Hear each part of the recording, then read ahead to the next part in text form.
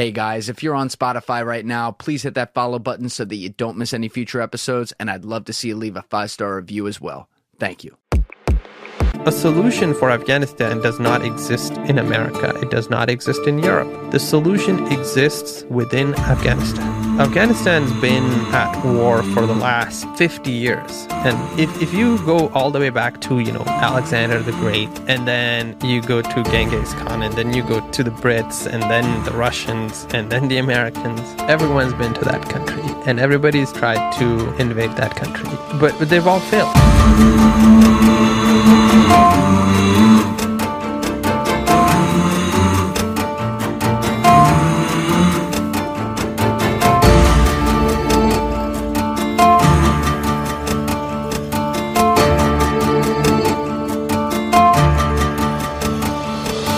Today, something could be the right thing to do for one party, and tomorrow that would be the wrong thing for the same party. Yeah. Just because it doesn't fit their agenda. Oh, it's like you were saying, it's all deal making. And I have a lot more questions on this, but we got to get there because we got to work in like how you ended up in this cyclone to where you're still doing unbelievable work despite what happened to you. I mean, sometimes I try to catch the vibe and see when there's some signs that line up like, oh yeah, I should definitely do this. And so I had 2 fans hit me up who I don't think knew each other, like back to back, like, oh, you got to talk to this guy, Safi, Rauf. I'm like, okay, I Googled the story real quick. I'm like, oh, that sounds awesome. Like, I'll do that.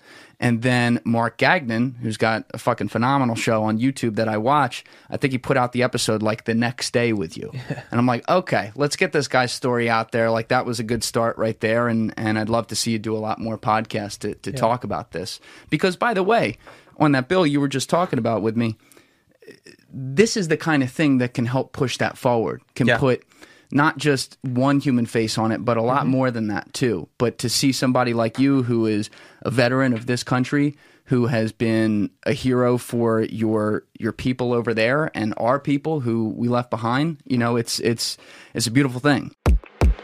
Hey guys, there is another 35 minutes of content that Safi and I recorded on Afghanistan, some of its greater history, and the Middle East that is going to appear over on Patreon only. Essentially, if I included it in this episode, it would have been way too long for one episode on YouTube, and this was not long enough of a total recording to split it up into 2 episodes. So we've put it over on Patreon, and you can join our Patreon and help support this show by hitting the link in my description. And if you are on Spotify or Apple, you can hit the link in the show description as well as in the episode description.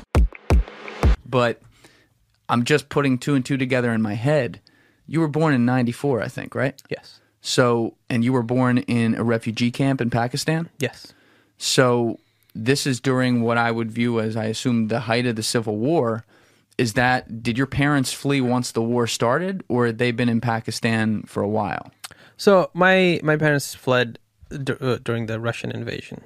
Because, once again, we didn't live in the city. The city was fine during the Russian invasion. When you say the city, like Kabul City, Kandahar? Kabul City, Kandahar City, Mazar-e-Sharif, like those cities, the big cities were fine. It was the villages. And again, same thing. In the American invasion, the cities were fine. It was the villages and the towns that were far away, and only the poor people and the farmers lived there. Those were the cities that were repeatedly attacked and bombed and all of that by Russians. And then, we didn't change that course either. We continued to do that same action in Afghanistan.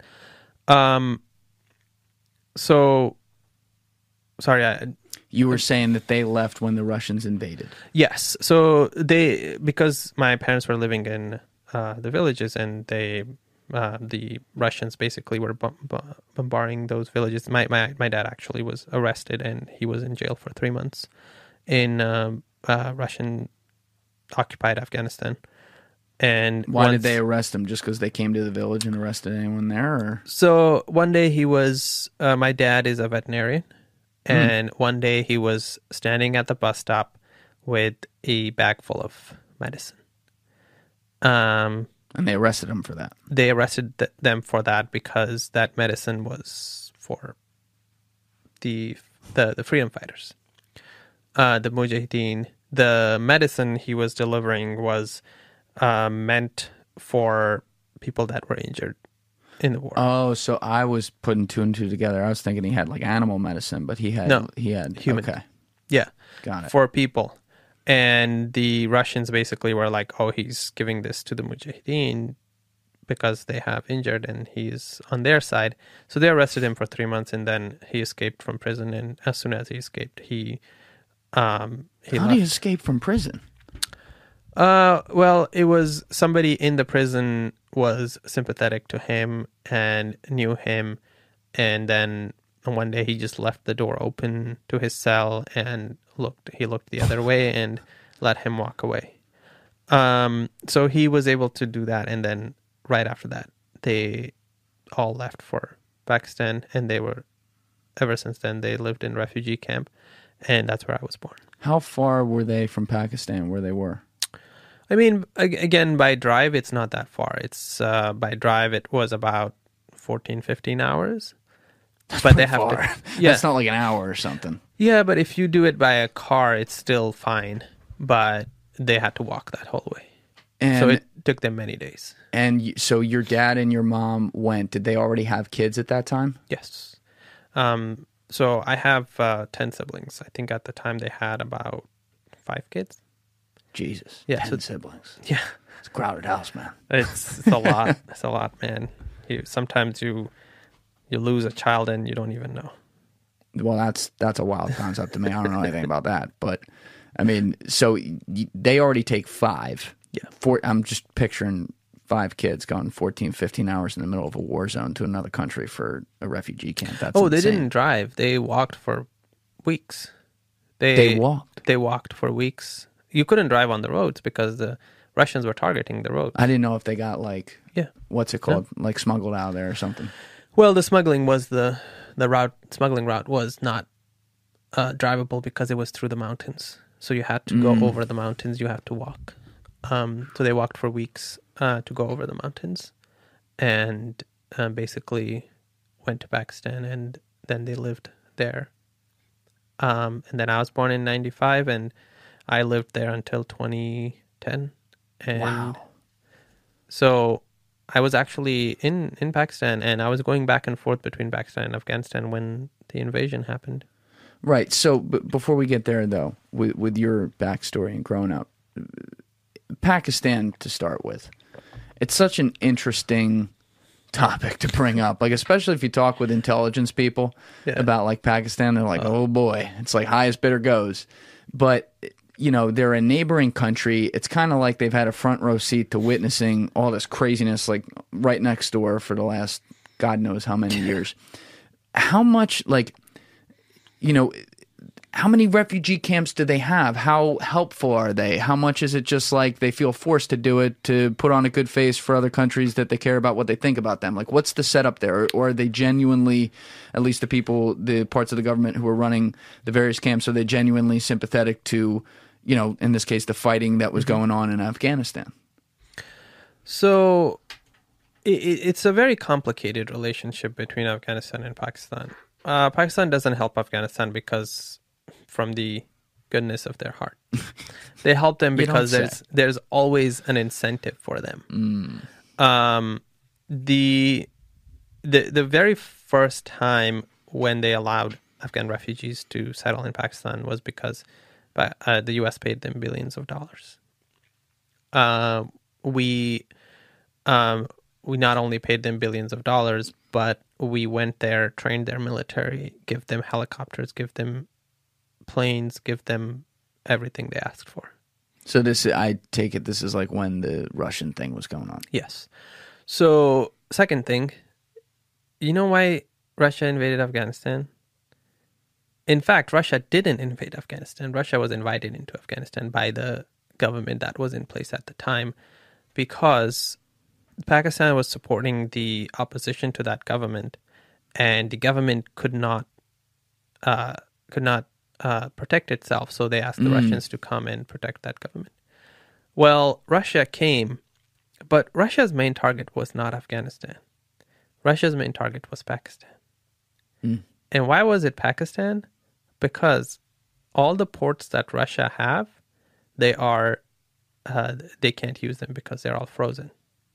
It's so cold, they're all frozen. So what does Pakistan have? They have a port that is not frozen, and they can use it throughout the year. It's in Karachi. It's called Gwadar. What's it called? Gwadar. How do you spell that? Gwadar. Okay. So that was basically like a leverage tool in the middle where now someone had to play ball with them. So, yeah, so Russia wanted to make their way to Pakistan, to invade Pakistan and get access to that port, to use that port for their international, basically, trade. Well, they were forced to support the freedom fighters in Afghanistan because if they defeat Russia in Afghanistan, then Pakistan is safe. So Pakistan has a permanent enemy, India.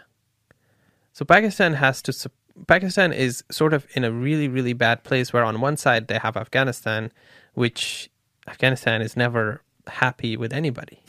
And then on the other side they have India. And they've been in 3 wars so far. They got in a war in 1948, 1965, 1971, and they also had a skirmish on the border in 2001 in Kargil. This is another part of history that, especially in the Western world, very few people know about. But this goes way back, as you said. Yeah, and I think one of the important thing to understand here is that America is barely 250 years old. And these parts of the world, they are 5,000-6,000 years old. Yes.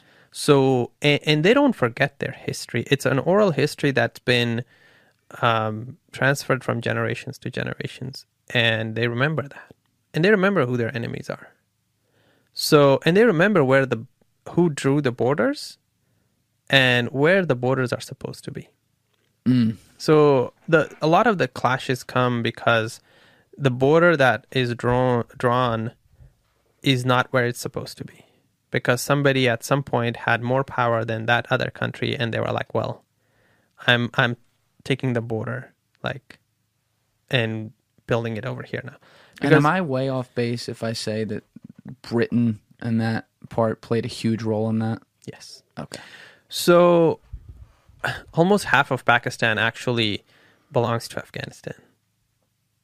And if Afghanistan is powerful and stable, they're going to come back and be like, give me my territory back. Wait, really? I didn't know that. So what happened when, because Pakistan is a very new country. Pakistan was established in 1947, August 14, 1947. So back in 1901, there was, in the 1900s, 1901, sometime over there. So the Brits and Afghans used to fight all the frickin' time. And the last time, the Brits sent 200 soldiers to Afghanistan to basically fight the people of Afghanistan at the time. And only one person survived. One British soldier survived. And he was also injured in one foot. And he made it back and basically was like, can't fight these people. Fuck that place. Yeah, we can't fight these people, so we must sign a agreement with them. So that's when they signed this agreement called the Durand Line. It's Durand, the Durand Line agreement between the Brits and Afghanistan. And they basically said, this is going to be the line. We're not going to come to the other side of this line, and you are not going to come to this side of the line. However, there was a lot of territory, and they did this agreement. They're like, we're going to do the agreement for 100 years. This agreement was supposed to last for 100 years. They're like, we're going to do an agreement for 100 years, and after 100 years, you guys can have all this territory back. Which is, there is on the province that's called Pakhtunkhwa, all the way until Attock. That's the territory of Afghanistan. And then on the Quetta side, you have a lot of territory on that side as well. I'll put this map in the corner of the screen, and there were probably a few things you said a few minutes ago that I'll put something in the corner of the screen then too as well, just so people can follow along. So all of that belongs to Afghanistan, and the time of the agreement has actually ran out. So in Pakistan, as it is a tiny freaking country, and they have no strategic depth. So it comes, and now talking about militarily, talking about strategic depth, what does that mean? India is a big, powerful, strong country. Yeah. India is large, and they have a lot of strategic depth. So on the Punjab side, on the southern Pakistan, when India attacks Pakistan, what they can do is they can retreat into northern Pakistan and all the way into Afghanistan. They retreat, and then they regroup, and then they go back and attack, and basically that's how they usually fight their wars, because they can't, on the battlefield, they can't fight India. So they need to have that strategic depth. They need to have a country they need to have a government in Afghanistan that, if needed, can be used to the benefit of Pakistan. It's basically like they view Afghanistan as like the redheaded stepchild, but they kind of need him around to smile for the pictures. Yeah, exactly. So any day, if there is like a stable, powerful government in Afghanistan, they're going to go to Pakistan and be like, hand it back over. Give me that territory back.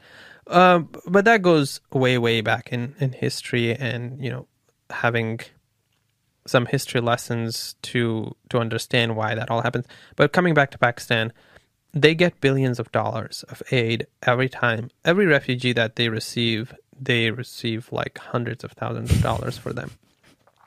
And not only that, but, it's more buying power. Like somebody who goes there, if they have money, they will rent a place, they will buy food, they will invest in that economy.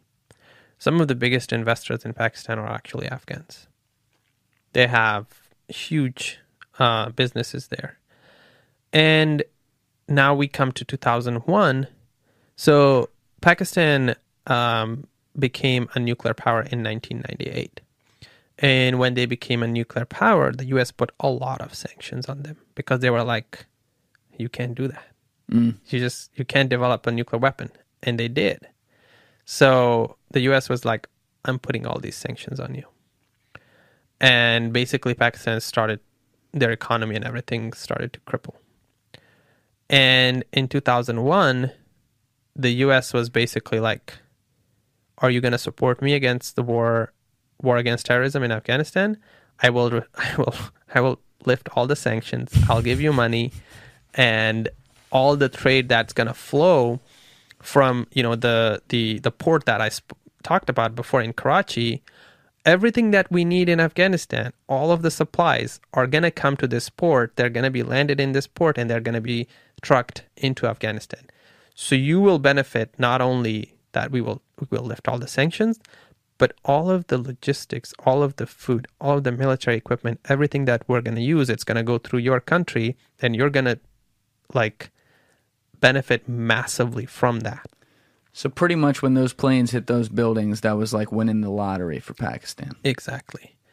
And not only that, but, President Bush at the time also called Parvez Musharraf he was an army dictator at the time. He was an army general who actually did a coup d'etat. That sounds like a nice guy. Yeah. So he did a coup d'etat against President Nawaz Sharif, and he was the army. Basically, President Bush called him. He's like, "We'll do all these things for you. Stand with us." But he also told him that if you don't stand with us, I'll send you back to Stone Age. So we're going to come in there and we're going to kill all you. Yeah. So that and that's why Pakistan accepts refugees. Pakistan supports Americans, and it's an odd country for doing that, actually, because most of the countries in that region are not pro-America. You don't say. It Wouldn't have guessed. Yeah, exactly. So it's kind of like America doesn't have that much leverage in those countries. And Pakistan in the middle of all these countries that actually are pro-Russia. They are more pro-Russia than they are pro-US.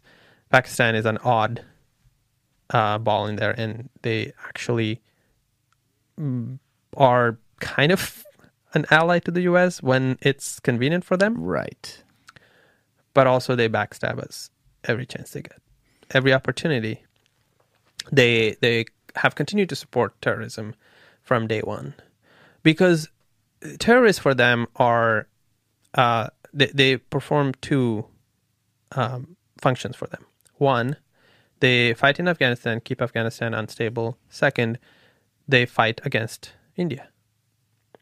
Those terrorists are basically free, disposable fighters for Pakistan to use however they please.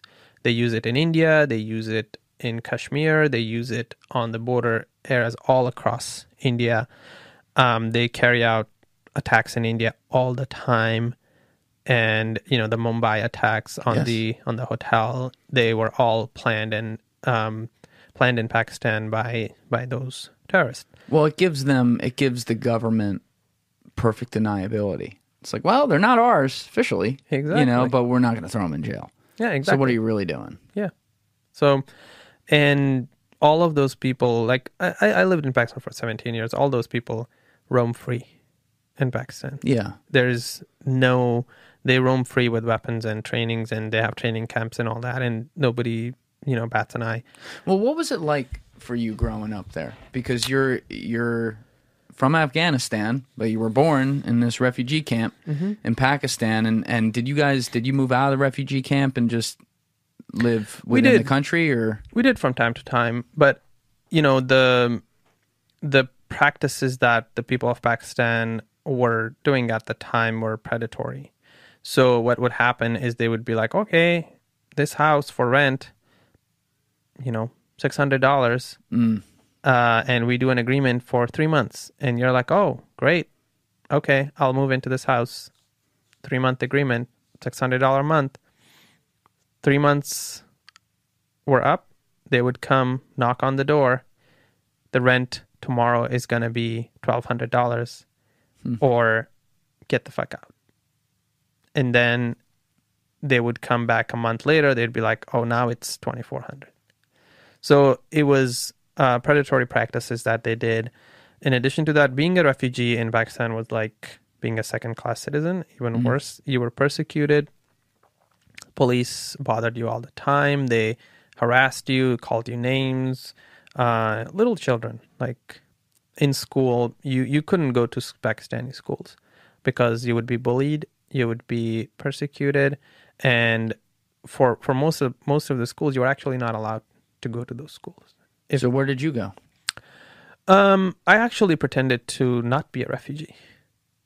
So most of the times, that was the easy way out for me, is to just pretend that I'm not a refugee. And that's actually one of the reasons that I know multiple languages, and I became so good at all those languages that people couldn't tell where I was from. So every time I came across somebody, I spoke so fluently the language that they were, that was their mother tongue, that they just couldn't tell that I was a refugee. So, and, in retrospect, I was like a chameleon. I fit in everywhere. Because you were born there, too. I mean, I'm just thinking about, like, your parents, for example. Here's a good question. Over in Afghanistan and Pakistan, there's several different languages, and it depends where you are. So when your parents came to Pakistan, what was the language of where they were in Pakistan, and did they speak it at all? No. So my mom is actually Tajik. She speaks Dari. My dad is Pashtun. He speaks Pashto. And where we were living, the predominant language is Urdu. So they spoke that both together. They both spoke. Oh, where you were living in Pakistan, you're saying it's Urdu. So wait, I'm sorry. Did your parents speak a common language? So my mom also, but in Afghanistan, the way it works, like if you are like your mother tongue is one language or the other, you speak both languages basically. Okay, all but right, I understand. ethnically you are one or the other. But you can most of the times you can speak both languages. So they spoke both languages, and that's why I speak both languages, and then learn, Urdu in Pakistan and also Punjabi in Pakistan, and. How close are these languages? Like, if we were, I don't know if you can make any kind of comparison like this, but if people compare, like, Spanish and Italian, or, like, French and Italian, or something like that, like, how far apart are they? So Punjabi and Urdu is basically, like, they are different. They're, like, Spanish and more like Italian. You can understand if you speak one of the language, and it's super easy to learn the other, but they're still different. Hindi and Urdu are basically like either speaking Scottish English or, American English. Yeah. Similarly, in Pashto, they have very different accents. They have many different accents, and depending on which region you're from, and that's why people usually can tell where you're from, because you have that accent. For you, how well did you take on because you're learning all these as a very little kid, which helps. How well are you taking on the, say, native accent of each of the languages you're learning? Yeah, so I spoke multiple accents. I spoke about 5 different accents of Pashto, and depending on who I was speaking to, I would just switch to that language. And it became very useful later in life because for what I was doing, and we'll get to that later. But it became very useful. I'll bet. Yeah, it became very useful to actually identifying people from where they were from. How young were you when you first realized that your background and environment of upbringing was different, in the sense that, just like some of the basic things you were describing, like you're not welcome in certain areas, or there are different people in the world who exist. I mean, I remember when I was like 4 or 5, you didn't know the difference between an American and someone from Pakistan or something like that. You didn't have a concept of tribes yet. But I feel like when you're born into chaos in a way, you probably get that younger. You probably have an idea of that, no? So I had very young age, from the time I could speak and understand some things, I knew that. And the primary reason for that is because every house we lived in, or everywhere we lived, we didn't have more than 2 rooms. You see, I had 10 siblings, but most of the times we didn't have more than 2 rooms. So what happened in there is, like, when the adults were talking about these complex issues, they were not talking it in a place where we weren't present. So we were either sleeping in that room and they were sitting up or talking about that, and we heard it and we knew what was happening because they were discussing that, somebody got arrested, or somebody was, harassed today, or somebody was, persecuted, or somebody was deported. And all of those conversations happened in the open. So I knew from the very young age that, and then from a very young age, from like basically first grade, I basically knew that I had to pretend to be somebody else than who I actually was. So, going first grade, you realized that. In first grade, the first day I went to school, I didn't say I was an Afghan refugee. I said, I'm from like this far village in Pakistan. They didn't have a copy of your records, obviously, or anything like that. No. You just show up to school. I just show up to school. Now, what about your name? Is your name a telltale sign at all, or how does that work? No, because most names in that region are Muslim names. Got it. So it's like pretty much the same. They're all the same. They're Arabic names. So they're all somehow similar. And what about your parents too? Because your dad was a veterinarian. Yeah, serious guy. How was he making a living in Pakistan, and how much of an adjustment? Well, I imagine it was an enormous adjustment. But like, what kinds of things was he doing? And I assume he was getting the same second class treatment that you were getting if the rent on the house story's consistent across a lot of other things. Yeah, so that's actually another interesting point, that my dad was actually not allowed to work in Pakistan. Not allowed Afghans, to work. Yeah, Afghans were not allowed to work in Pakistan in fields that were more reserved for the Pakistanis.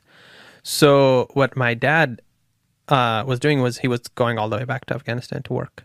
So every month he was going back to Afghanistan. He was working for 27 days of the month, and then he was coming home for 4 or 5 days and, bringing all the money back and buying groceries and everything for the entire month, and then he was going back. Shit. So he was going back to Afghanistan. He had a clinic in Afghanistan. Was it back where he was originally from, or was it closer? It wasn't where he was from. It was in a different province. It wasn't necessarily closer, but it was in a place where there was more livestock, and there was more opportunities for him to make money. And he didn't have problems crossing the border or getting caught as to what he was doing, basically like taking his own remittances back. This wasn't like an issue in the middle of this whole civil war or even the aftermath when you had the Taliban and stuff like that? So, this was mostly when Taliban were in power. And when Taliban were in power, most of Afghanistan, it was the poverty was extreme, but it was because they had such extreme laws, there wasn't much crime. The crime was super low. Because if you stole something, they would cut your freaking arm. Yeah. So that basically encouraged a lot of people to not steal. So this last time I was in Afghanistan, a lot of people, it was sort of making a joke, is that, back the previous government, when they would arrest thieves and they would put them in the back of the truck, as soon as the police would start driving, they would jump from the truck and run away. And now they're like, when the Taliban arrests the thief, they put them in the back of the truck and they just sit there and don't do anything. Because if you make a sudden move, they're going to fucking shoot you.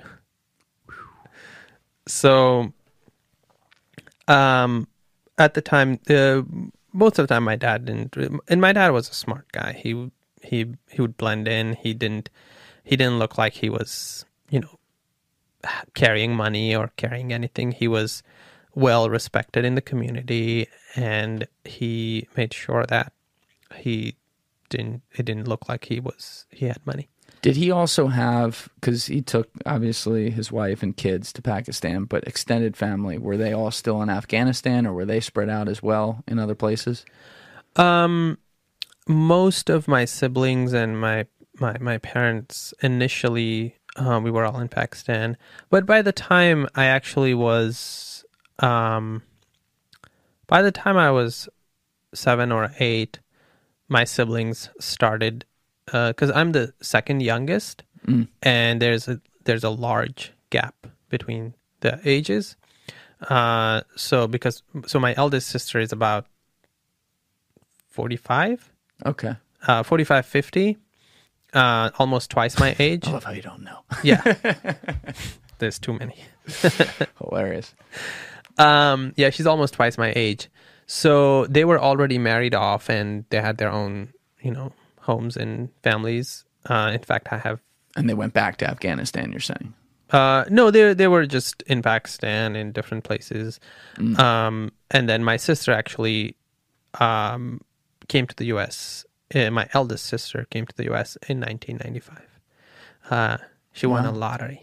Yeah. She won the diversity visa lottery, and that's how... Oh, she won a literal lottery. A literal lottery. I thought you were saying that as like a phrase. No. She won a lottery. There's a program called the diversity visa lottery. So you basically put your name down, and then they shuffle, and then the people whose names come out. Wow, well, good for her. Gets the visa to the United States. So she just left, and then the rest of you were still over there. We were all there, and then my sister with her family lived here and kind of made a life for herself here, and then she invited my parents to come. Did you ever visit before you actually came, or No. it was okay? No. So in 2006, both my parents came to the U.S., and I was actually left in Pakistan. I was doing math in my head. I'm like, wait a minute, you didn't come here in 2006, No. though. So the two of them came, and all the kids were still back. All the kids were still back. Who'd they stay with? So at this point, all my other siblings had moved out to different places. Okay. And but I was about 13 years old, and I became the man of the house. So wow. At 13, I was taking care of 3 of my siblings. But you're the second youngest. So a younger sister and then an older sister. Okay. But in Pakistan and most of those countries, it's the male that that does everything around the anything outside the house, and also like I did a lot around the house as well. But did you get a job? Like, did you or no? I mean, my parents send money back because my dad got a job here and he was sending us money back.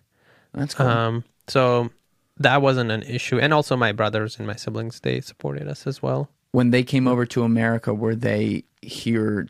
Were they able to get like a visa to come here, or? Yeah, they got an immigration visa. So my sister, because you can't bring, you can, if your parents are in another country, you can apply for them to come. It takes about 4 or 5 years to bring your parents, for them to immigrate here. So they did, and then to immigrate to the U.S. full blown, like become a citizen. Well, you don't become a citizen; you become a permanent resident first. Okay. You become a permanent resident, and then 5 years later, you become a citizen. Mm. So they became permanent residents in 2006, and then they applied for us to come immigrate to the U.S. And when did you come? 2010. So it took about a little over 4 years for us to come to the U.S. as well. And these were the minor children. And then the rest of my siblings were still all over the place. And so my last brother came in 2019. Mm. So it started in 1995, and my last brother came in 2019. Wow. So it took 23 years. And where did you guys come in America? Where'd you move to? Omaha, Nebraska. What a random Omaha, Nebraska. How'd your sister land on that? So my sister first went to California, and she couldn't find a good job. The standard of living was too expensive, and they couldn't afford it. So my cousin was living in Omaha, Nebraska, and he basically called them and was like, "Hey, there's jobs here, and it's cheap, and if you just get a random job, you can support your family." So they went to Omaha. Outside of the cousin, was there any sort of Afghan community there, or was it pretty much? There were a dozen families there. That's something. So it's funny. University of Nebraska at the time, it's called the Afghan Cultural Center. It had that, and in the 70s, it was producing propaganda papers for Afghanistan against the Russians. So full circle right there. Yeah. So that had created some community in that area because a lot of Afghans were working there, producing books and stuff for Afghanistan. Their job was to it's called the Nebraska Printing Press, and University of Nebraska Printing Press. Their job was to print books for the children in the schools that they were living in the refugee camps in Pakistan for Afghan refugees. Instead, they were basically printing propaganda books against the Russians, and basically encouraging children to learn about weapons and bombs, and you know how children's book here in the U.S. it's like A apple, B ball, and C cat and stuff. Yeah, those books were basically like A atomic bomb, yeah, B A airplane, and B bomb, and C like something else related to war. And there were poems that my uncle so and so has an AK-47 and he uses that AK-47 to fight the Russians. Those were basically like poems and stuff in those books. And again, those were produced by here in America. They were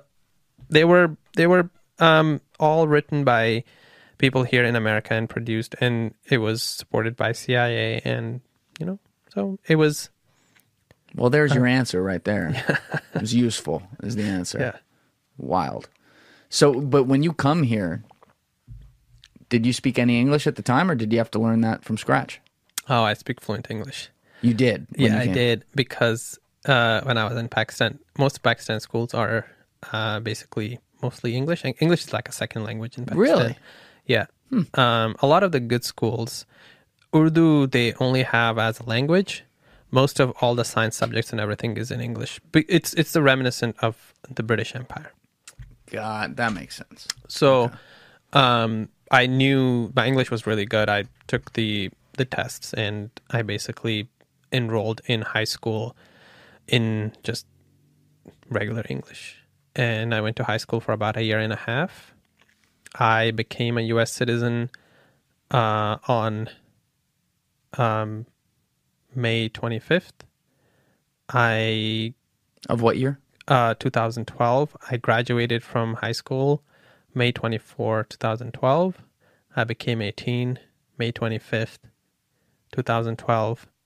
May 26, 2012. I was on my way to Fort Bragg to get my clearance and ship out to Afghanistan. Now, what made you want to enlist? So I didn't actually enlist at that time. At that time, I went to speak to an Air Force recruiter, and I was like, I want to fly planes.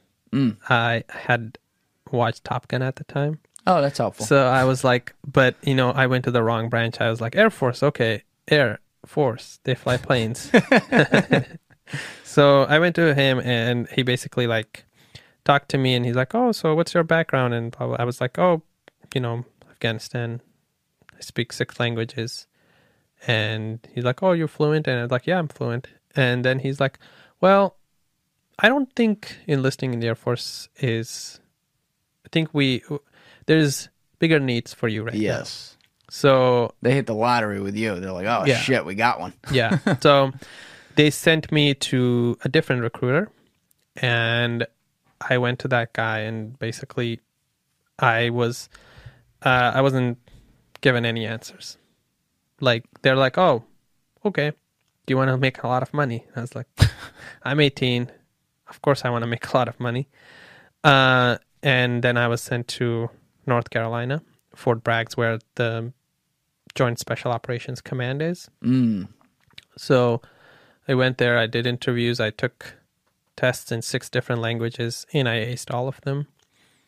So Special Forces, though, this is yeah. You bumped up some steps there from where you first walked in. I mean, not just Special Forces. It was one of the most elite Tier 1 units in the United States military.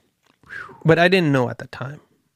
But you're just blind on this. You're like, all right, tell me where to blind. Go. They're telling me where to go, and they're telling me what to do, and I'm acing all tests, And, I actually, in high school, I had 4.3 GPA and, even more than the 4.0. Because when I came to the U.S. In high school, I was taking all AP classes and actually got into a lot of prestigious schools for college. But I couldn't go to college because I had to support my parents and my family. We could not survive without me actually getting a job to support the rest of my family. And now you also happen to land yourself into a really, as far as paying with the government goes, a pretty high paying first job. Yeah. Doing this to support, and you're going to get in a situation where you're going to have to use your skills, meaning they're going to be sending you to some of the very same places or the same place that you came from. I'll let you guess how much I was making a year doing that job. I have nothing to go off of, man. Yeah. I'll say an absolutely stupid number. 110? So doing that job at the age of 18, I was making $250,000. $250,000? Yeah. I was making $250,000. Bro, the FBI doesn't even pay that. Exactly. So I got that job, and I get shipped to Afghanistan. I land in Bagram, and then from Bagram, I get on another small plane, private charter plane, just a 4-seater, and I go into this remote place, and I land there. I go there, and I've never seen like this kind of people. Like, they all have beards, and they're like jacked and tattooed, and just a whole different world. And every one of them, they all have gray beards. Like, they're all in their late 20s, or only a few of them were in their late 20s. Most of them were over 30. And when you walk in, yeah, they look at you. What's the face like? Oh fuck! Yeah. We got to drag this kid around. Yeah. So I'm 18, and I go in there, but they had seen my credentials from before. They had seen what was on paper. They were actually very excited because before me, they were taking 6 people with them. Oh, because they needed one for each. Yeah. And now you checked all the boxes. Yeah. So wow. What that does is, this tier 1 team goes on, every mission they do is they go on a helicopter. And when you are flying a helicopter at that elevation, every person matters. They could only take 4 people per helicopter. Yeah. So when I got there, I actually saved them a helicopter and a half. Every mission they were going, they didn't have to take a helicopter and a half. Had you worked out before in your life? Like, were you working with anything? I was 135 pounds, skinny as fuck. You're not 135 pounds now. No, I'm not. You filled out. Yeah. Is that when it happened, or did that happen later? Yeah, so that's when they took me in, and they basically mentored me. And the first thing they did, they took me to the gym, and he's like, "This is the gym, and you're gonna come here every day, and we're gonna train you." So they added a half a person to you, pretty much. Yeah, exactly. Gotcha. So I go there, and the food is absolutely amazing there. And you have these fridges full of the best kind of nutrition. What are we talking, like Meathead's Paradise? Exactly. Like anything you wanted. We could get sushi flown out to us. Could have, we had everything that you asked for was there. And protein, the protein, I don't know what they're called, but there were these protein shakes that the fridges were just full. Love that. Yeah. Love that. In the gym, the fridges were full. You could just go in, grab. The pre-made ones. The pre-made. Like MedRx stuff? Yeah, but MedRx tastes like shit. These tasted good. So you had the premium stuff. Yeah. So every time you go into the gym, you grab a protein shake, you drink it and work out. Then you leave the gym, you grab another protein shake and you drink it. And then you go to the chow hall, which is basically the cafeteria, and there's chefs in there, cooks in there, and you ask them what to make for you. And they make you whatever you ask them. Custom. And the entire team consisted of 30 people. But the support element, like everybody who was pulling security of the bay, like the fob and the kitchen and everything, there was a lot more. But the core team that was actually conducting the mission was only 30. You may have said this. I just want to make sure for the timeline in my head and for everyone listening. But you had gone in for your first meeting on May 26, 2012 with the Air Force. Eventually, they work your way and you find your way to the Special Forces here. So now you're settled in with the Special Forces. You've been there a few weeks. You're in your routine. What year are we in? Are we still in 2012? Yeah, we're still in 2012 because it didn't take too long. I spent about a month in Fort Bragg to do all the things that I needed to do. But then soon I found myself in the middle of this. I learned everything on the job. Because I knew a lot of the things that they needed from me, but everything else that was pertinent, I learned on the job. Did you also have a timeline yet on when the next deployment would be that you would have to be ready for? Or did that... No, I mean, for the next 4 years, I remained there. It wasn't, I wasn't getting deployed for a certain amount of time. I was there for the next 4 years. I would come home every 6 to 7 months for a month vacation, and then I'd just go back. So, And, I had incredible time with those guys. Like, they were the absolute best. Humble guys, down to earth. They were not young guys who were obnoxious and, unprofessional. The most professional guys I've ever worked with, and the most down to earth guys I've ever worked with. That's awesome. The most caring, because they all had children as well. Some of them had children that were my age.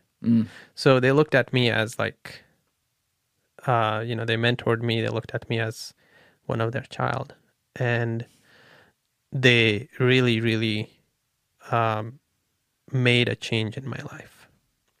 So, I'm continue to be amazed at what I learned from that experience continues to propel me. So initially I was just doing interpretation, but now where the interesting part comes is I became so good at the job because, I knew all the different accents for the languages. So for example, if we went to a target, and because before we went on a target, we would have a briefing, and we were looking for this guy. He's from this place. He's from this region. He is here visiting because he wants to conduct an attack or wants to do so and so. So we would go to the target, and I would start talking to him because he would try to blend in with all the people. And this is after the 4 years at Fort Bragg, obviously, what you're talking about right now. So it's about a couple of years down the road. Okay. As I become more, part of the team. So I'm talking to these guys, and the terrorists would try to blend in with the local people, and I'm talking to the local people, and I'm like, okay, you're local, and then in the middle somebody would just speak some random accent, and I'm like, goose. Well, you don't belong here. So a lot of the times it became very useful for me to do that job. And did a lot of different things. And, working with tier 1 teams, you sign a lot of NDAs. So much of what I did with them, you can't obviously can't details. talk about it. Yeah. And it would also be disrespectful to the team to actually, talk details and expose some of their work that they do and things that they do, or, even the name of the team or any details about them. Are you allowed to say broadly what any of the countries that you may have gone to? If not, no worries. But... we went to many different places, but again, like it that's also sort of like, because we went to some countries that we weren't supposed to go. It's like sometimes the GPS stopped working, and there's no lines on the ground, so you kind of... You don't see lines from the sky? Yeah, exactly. It's not like a borderline? Yeah, exactly. There's nothing like that on the ground. So sometimes you venture into places that you're not supposed to be, and the GPS just doesn't pick up, and you end up, killing some dudes, and you go back. But, we went to a lot of different places. So how many years were you in? So I was with that team for 4 years. And from 2012, 2016, I was with that team. And then in 2016, I came back to Northern Virginia. And because I wanted to go back to school. I had made enough money and I'd done enough adventure. I wanted to go back to school, and I want to actually go to medical school. So was that a little bit from your dad being a veterinarian, or? Absolutely. It was from living in refugee camp, from seeing my dad, all of it. In refugee camp, the number one thing that most people died from was minor infections and things that they just couldn't get treated. And they were very minor infections. They just couldn't get antibiotics or something, and they would die from it. And I saw my best friend growing up. I was really young. I was like 6-7 years old, is when one of my best friend fell, and he got his foot injured because he was riding a bicycle, and he fell, and he had a small injury on his foot, and then the injury didn't get treated. It got infected, and he died from it. Oh. So basically, the reason I wanted to go back to medical school is because I wanted to go back into those communities and, do some good. 2016, I got into Georgetown University, and I went to Georgetown, graduated in 2021. It's a real shit school, man. Yeah. Couldn't do better than that. Yeah, I mean, I didn't go to Harvard, so Georgetown's pretty good, disappointed. Man. That's a pretty good start right there, I'd say. So I graduated in 2021, got into medical school, did everything, was ready to go to medical school. The day I was supposed to start classes is when Afghanistan fell. So let's go back there. You see that happen. I've had people in here probably 4 or 5 times before who did some sort of service, and they talk about like 9/11 and the day that happened and how it flipped something in them. Would you describe it as probably a similar moment for you in the sense that like, okay, let's get to work? Yeah, and I mean, going to medical school was a dream, right? But I couldn't just close my eyes and not help these people. So, and I was in the best position to help these people. What the work that I had done in Afghanistan and the relationships that I had built and developed and the reach and the team and everything that I had there was just perfect for the kind of work that I needed to do there. So I got to work, and I started working with a lot of the same people that I had worked 4 years ago. So a lot of those people, once again, needed my help. Now, are they still, when you do this, are they still in? Or are they, because you heard about a lot of guys who were out who then went back. Some of them went back, actually, and some of them were still there. And you also, I'm just remembering this, I don't know if this is related, but you had, before we got on camera, you had been saying about something completely separate, that during this time period you were a Navy reservist, is that right? I'm still a Navy reservist. And you're still one now? Yeah. So did you get to act in that capacity then for this, or was this, you were starting up your thing and getting the help of your contacts with Special Forces? No, I was mostly doing this with Special Forces and with a number of other agencies. And these agencies needed help, and I was providing help to those agencies. When you say agencies? I mean, some 3-letter agencies. Gotcha. So they needed a lot of help on the ground, and so I started helping them, started helping the team I was working with before, and just anything I could do. Started collecting people who were stranded all across Afghanistan. And I built a team of over 100 drivers and escorts and all kinds of experts within 2 days. And then they all got to work and started collecting people all over Afghanistan and bringing them to the airport.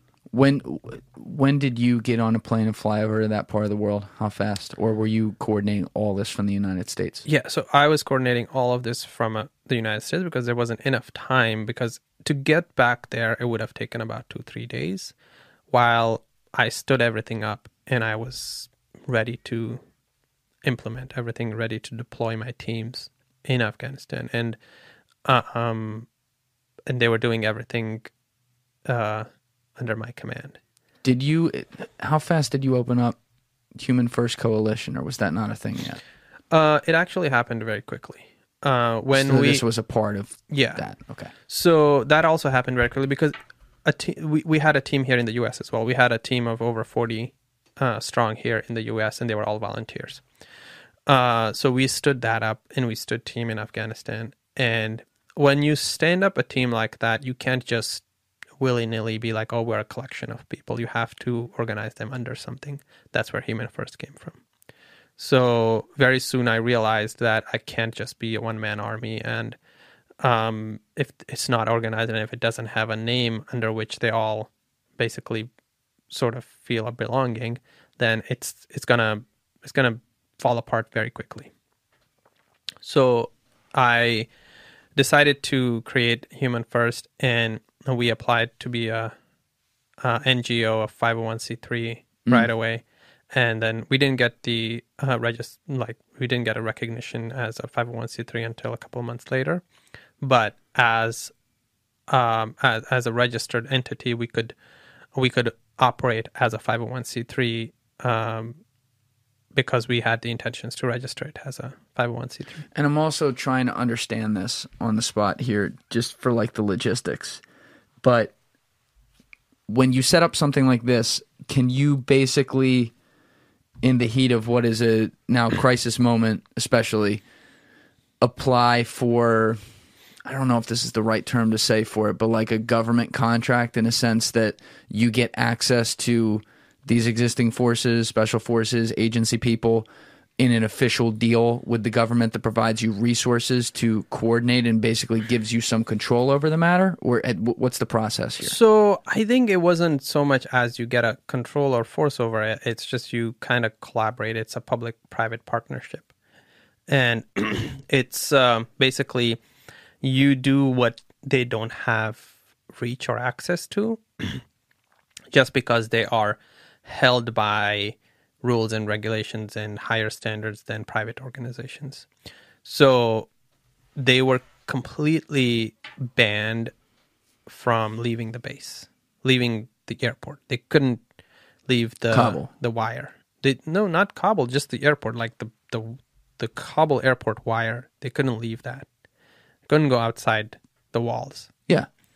So that became very difficult because between that wire and the people they needed to help were several Taliban checkpoints. Can we go back for 1 sec, just so that we can set the scene here correctly? Because, I mean, people, they at least watch the news. They saw some of these indelible images that were horrifying that we all saw at the airport. So they know what you're talking about there. But Biden, as you pointed out earlier, says in March or April 2021, we're going to pull out sometime this year, a few months. They go to pull out in August. Yeah. Literally, it's whatever Americans were left, abandon the bases. They leave the shit behind. The Taliban's, taking propaganda videos with all this shit. They're in the old president's house at his desk. Yeah. And anyone who was pulled out who did not make it out on one of those Apache helicopters or whatever, they went to the airport. How big is this airport? How many people were there? Who was there? Let's start there. Like what was going on? So this is about 16 days before the U.S. completely pulled out. That's when the government that we had put in place, it's called the Republic, that fell, and Taliban basically took over everything. And they took over the presidential palace, and the U.S. embassy still has all of its staff.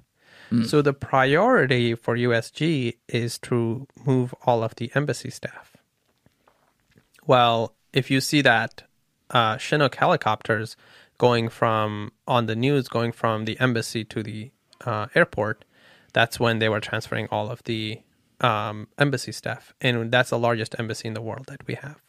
Really? I didn't know that. So Afghanistan embassy is the largest in the world that we have. And there were a lot of people, at least 5,000-6,000 people just at the embassy. So they were trying to move those people. And it became chaotic very quickly. The Kabul airport is tiny. It's only one runway. They only have one runway. One plane can take off or land at a time. So it is not very big. It's probably the size of a small town airport in America. If that. Yeah. If that. It has a total of 3 terminals. Well, terminal in America means a little bit more. It has basically 3 planes can be loaded or offloaded at one time. Yes. So, and then one plane can fly or land at one time. So, and then it only has one entrance, that's civilian entrance. It had 3 military entrances, but it only has one civilian entrance. So everybody rushed that one entrance. And since all of the security, the military, everybody had left, had just abandoned all of their position, it was basically open season for the civilians to take over the runway. So the civilians basically overran the airport, and they were on the tarmac. And these are effectively, not to be too obvious here, but to go back to your initial roundabout numbers, we're talking about members of the 5 million of the 40 who Yeah. hate the Taliban and are horrified at what's about to happen. Exactly. So they are like clinging to planes. Planes can't take off. Apaches are doing like very low flies and nobody is bothering. And that's when we, I think, sent 4,000 additional troops to clear the runway. Just to the airport. Just to the airport. And that didn't help at all because when they got, it was too late. How'd we get the troops in there?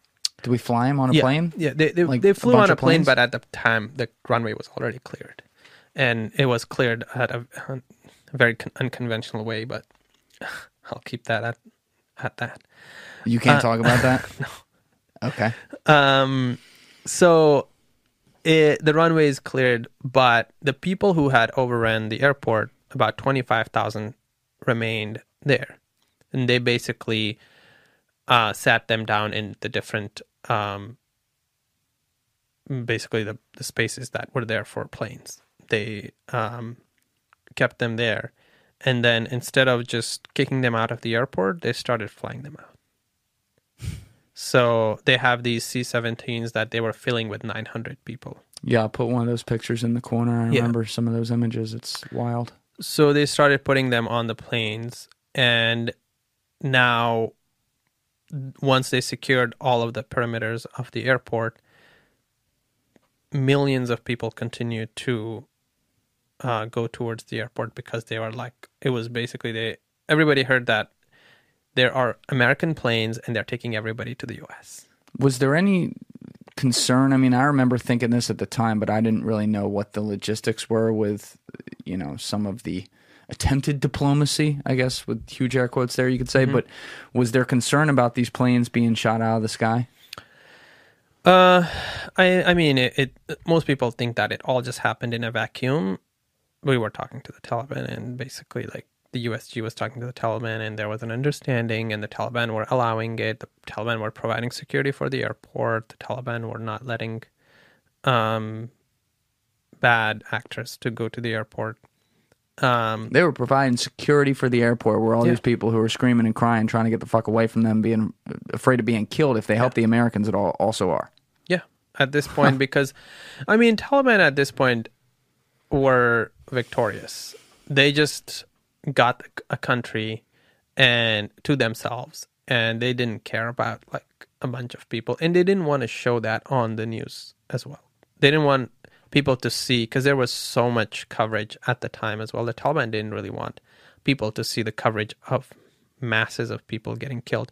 And the credit that I would give to the Taliban is that even though they dissent in some places, but mostly they do listen to their senior leadership.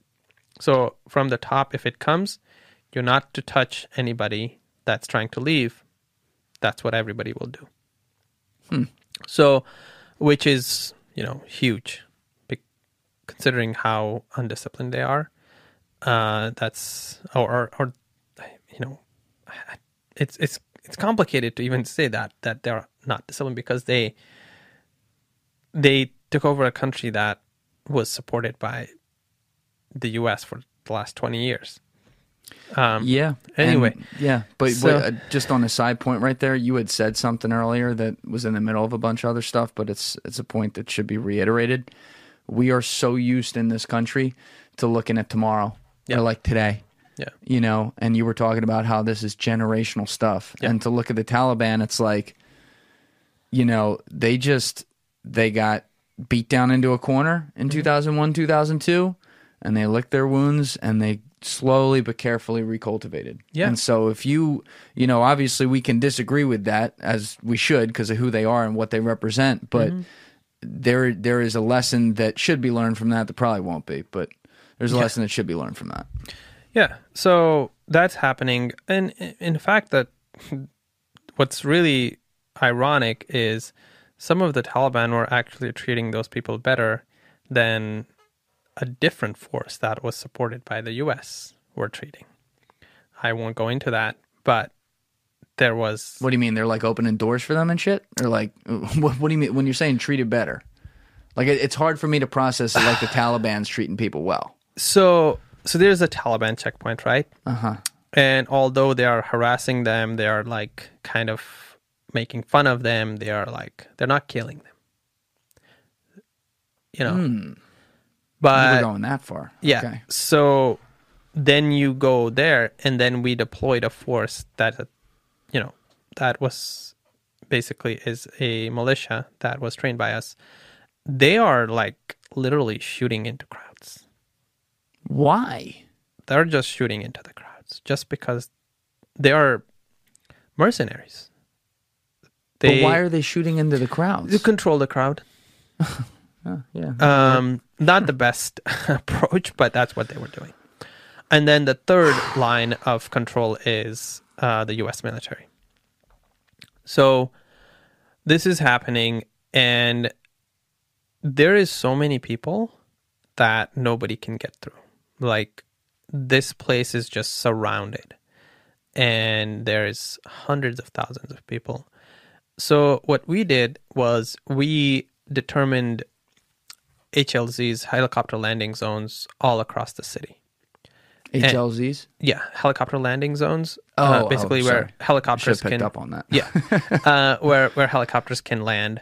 So we picked different locations where it was kind of like an open area where a helicopter could land. So what we would do, the people that were eligible and the people that worked with us, the people that we knew, we would find them, collect them, and then drive them to that location. A helicopter would come, land, and take all those people to the airport.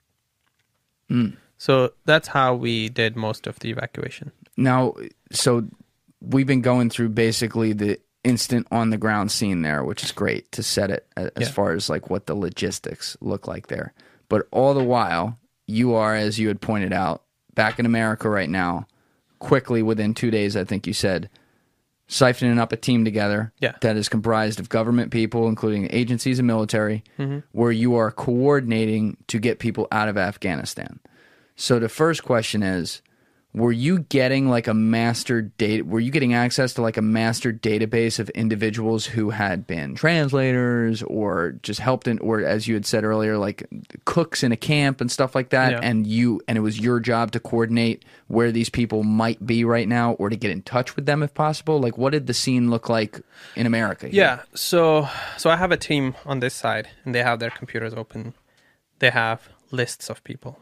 I have a team on this side who has computers open. They have WhatsApp and, the apps that we were using to communicate to Afghanistan. And then I have team over there who is talking to another agency, and this agency is giving them names and contact numbers and phone numbers, contacts, addresses. Then I have a team over there who is doing another thing. So the team over here is giving me, it's like, okay, there is these 40 people. They've been vetted. They've been vetted through like either DOD, one of the agencies, or State Department. Giving me the list. I'm taking the list, taking one look at it, kind of making sure that it goes through my like sort of a glance.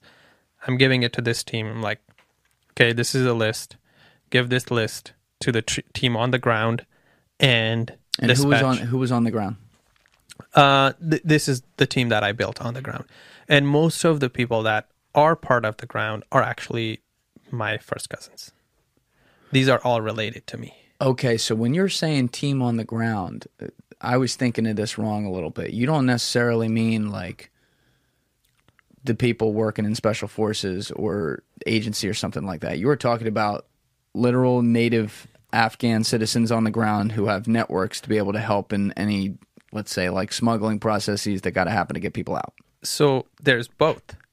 Because these people, the natives, can get in places without getting noticed, they're going to those far places. Okay. But the helicopters coming, these are special forces helicopters. Yes. So I'm basically like determining, but this helicopter zone is right outside the airport, so it's not far.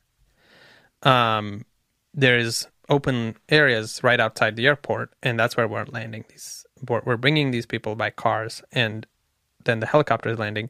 So I'm telling this team to give these names to the team that's on standby, and they're going picking them up.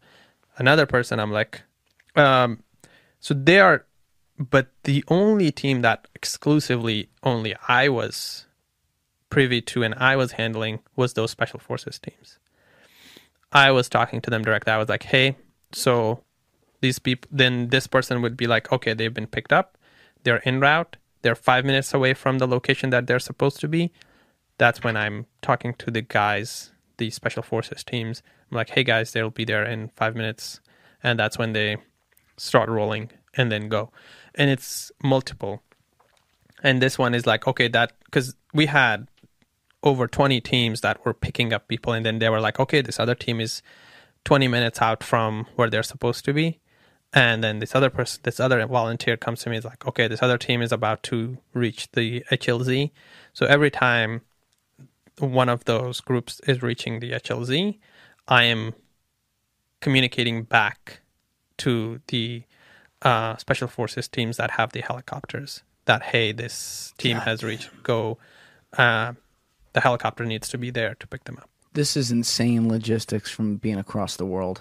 I mean, and obviously, like, it's not like there's any language problems. You speak all the languages, so you can handle both ends of it. But still, like, we're talking, at least from my seat, how I'm picturing it, these are 2 5-minute window type things where you don't have a lookout who's going to, like, point out, like, oh, what's going on there?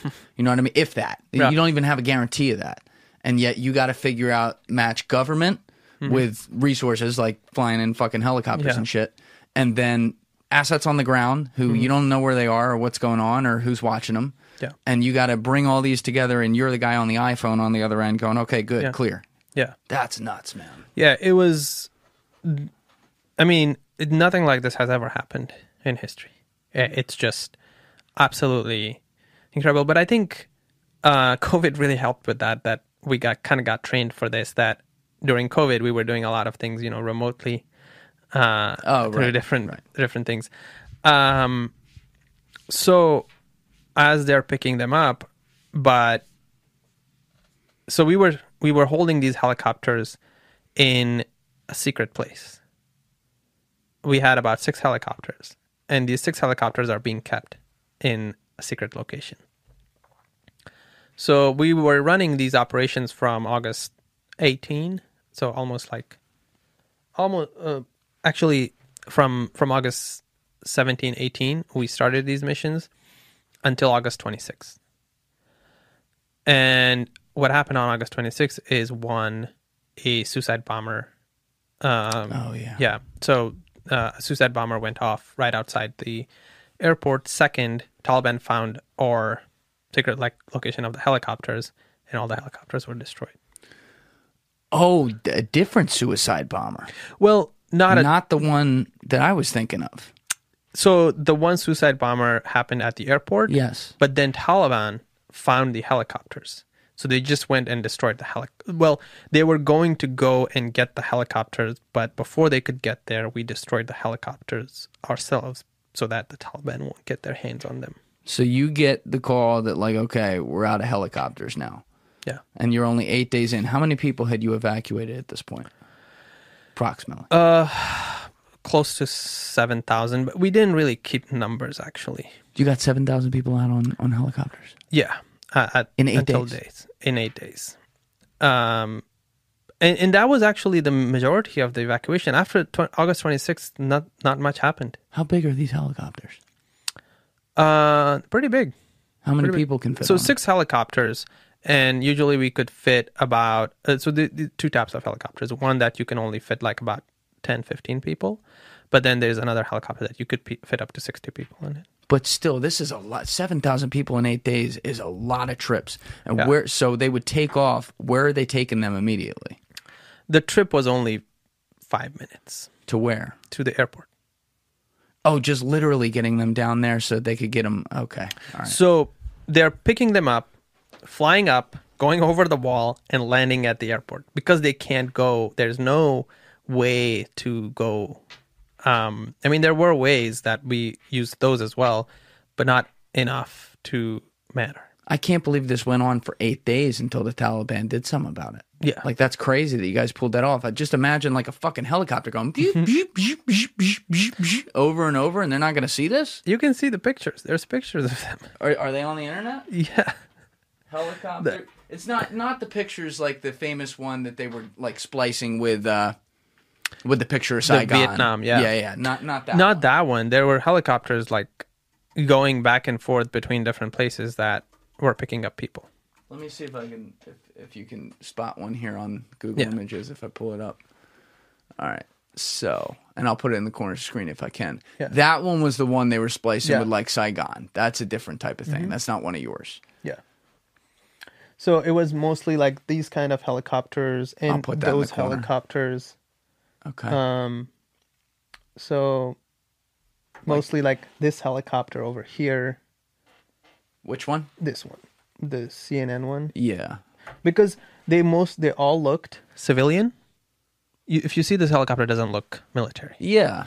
So they mostly looked civilian, so it was kind of like more... That wouldn't tip them off more? That wouldn't tip them off because they would get tipped off by military helicopters. I'll have to think about that one a little bit more. I guess I could see that going either way. Yeah. But still, okay. So then they eventually do get tipped off. So that's out. So August 26th, you've gotten 7,000 people out. Now you and I, when we were talking in the kitchen before this, I'd asked you how many people today are still there, including people that are among the estimates that may be dead. And you said it was around 160,000. 160,000 that are all eligible to be here. There is over 300,000 people who worked with us in some capacity. Okay. And so many of them are not eligible because we have made very strict rules of who can come and who can't come. For example, if somebody didn't work with us, so for them to be eligible to come here, they must have worked with us for over a year. So if somebody worked with us for like 11 months and 29 days, they're not eligible to come here. I don't think the Taliban cares, though, if it was 11 months, 29 days, or 12 months and 2 days. You know, they don't like them, and they might do something. Even if somebody went on, and a Taliban saw somebody who went on the base for 1 day, their life is in danger. That's wild. So... So at the beginning, you said it was 300,000 you had in mind. So 160,000 is actually the ones that are eligible and should be here Today. But I'm saying back then, was that what you were saying? 300,000? 300,000 is the one that actually have worked with us in some capacity, but we just we're not gonna give them the visa necessary to come here. So without getting too bogged down by numbers, essentially at the beginning, you have hundreds of thousands of people in this country who you want to at least try to get out in the chaos of this. So for 8 days, you get out 7,000. Great job, obviously, but then that gets shut down. So how do you adjust? What's the next steps? So, I mean, there were other people doing similar things as well, right? Some people were using secret passageways. Some people, the military itself had Black Hawks and Chinooks that were making trips from the embassy. At the end, the total number of people by August 31st that were taken out were 120,000 people. So that's like the biggest military airlift in history in such a short time. And did all these people end up in the United States, or did they take them to also some other countries around there? So none of these ended up in the United States right away. None of them did. None of them ended up in the United States right away. Like, they weren't taken from Kabul to the U.S. Right, yes. They all went to bases across the world. Yes. And majority of them, like probably about 100,000 have made to the U.S., some have made it to other countries, but there is still thousands left stranded in these bases as well. So I guess it's better in Afghanistan, but still. Yeah, we're a year and a half later, and not all of them have still made it to the United States, which is a point that I want to make. the point that I'm trying to make here is that these people were not willy-nilly brought here in the United States. The purpose for them to go end up on that secondary base was to be vetted, to make sure that we didn't pick up some fucking terrorist while we were in the heat of the moment, and make sure that that none of them were security threat for the U.S. There were some people that that they found out that cannot go to the U.S. For whatever reason. Something came up on their background and they weren't able to come to the U.S. and they are in another country now and they will not come to the U.S. Well, and honestly, that's probably, data like that is probably a good thing, because we all know the law of large numbers, you're going to have creeks in the ship, and people who may be nervous about this type of system want to see that we are catching people who did slip through the cracks, because some people had to. So that should be a tailwind to this kind of thing. That's the point I want to make, because most people just think that because we evacuated so many people, that people who shouldn't be here in the U.S. made it to the U.S. They didn't. There were rumors, and Republicans were trying to use that as a sort of a ploy to say that people who shouldn't be here made it, but we did a very good job at vetting them in those secondary lily pads, is what we called them, and then after that they were brought to the U.S. See, I don't know why they would pick that, like looking at the Republicans in that situation, I don't know why they would pick that as a good hill to die on, because, correct me if I'm wrong here, more people in the military than not lean conservative, so that's their constituents, right? Yeah. And also, correct me if I'm wrong here, across the military, the support for the people of Afghanistan who helped us is astro-fucking-nomical. Yeah. So I think the reason they do that is because it's easy to... Fear-mongering is very easy in America. Like, if you... Got that right. Yeah, if you tell somebody's coming to, like, harm you, it's very easy to do that. And, Americans are one of the most protected people in the world. Like, there's countries where you go to sleep, you don't know if you're going to wake up or not. Yeah. So, but we are the most scared people. Like, we're like, oh, somebody's just going to come and, do things to me. So it's very easy to fearmonger, because they do that all the time with many different, like, ethnicities of people. They're going to come and, rape our women and kill our children and, do that sort of stuff. So it's easy for them. And one thing I want to say about that is the military right now is actually a lot of soldiers that I talk to, a lot of military veterans I talk to, they're really confused of what is happening with the Republican Party. You remember last summer when the Republicans voted against the PACT Act? Is that the burn pits thing? Yeah. Yes. The Republicans voted against that. It was one of the most necessary bills for veterans. And the Republicans were like, oh, no, we don't care about veterans. Especially veterans that were dying because of burn pits. Because they had cancer. They developed cancer because of those burn pits. Yeah, I just had one in here. Chris Cathers has stage 4 late cancer because of that. Bunch of dudes were working through back channels, pulling resource where we could to get people out of Afghanistan safely. And you were thinking about going over there, dude? If I could, man. With stage 4 I was still learning cancer. Oh yeah, man. It's just physically, I knew, I had to make that assessment. I'm like, look, I could be more of a hindrance because of, this thing's not tested. My hip, my glute, my quad, I had it all, and my femur taken out. So if I need to carry somebody, like, I know I can do it, but not like I used to be able to do it. Exactly. So they voted against that. So I don't know if they really care about their veteran constituents.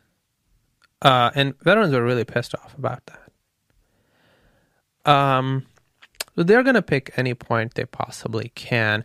And that was one of the points from the Afghan Adjustment Act that they picked up. They were basically like, oh, all these people that came here, if we just give them permanent residency here, there may be some people that could be a threat to the U.S. national security. So, but there is specific language in the bill that says that we are going to use the highest standard of vetting for all these people. So nobody can slip through the cracks to actually stay here. And it actually is like, it should be one thing that we should be asking for, because the specific language that requires for all those people to be vetted, if there's no bill like that, there's no reason to vet those people. So to make sure that they are safe for national security, we should be vetting them. Yes. And that's why that bill is so important. And we continue to advocate for that bill. And we hopefully will reintroduce it in Congress next month. Yeah, I hope it goes through, man. Yeah. I mean, it's crazy to me. But back to where you were in the story before I got you off track there for a second. You have those 7,000 people out. You lose the helicopters. Now you're coordinating to find other ways to get people out of the country.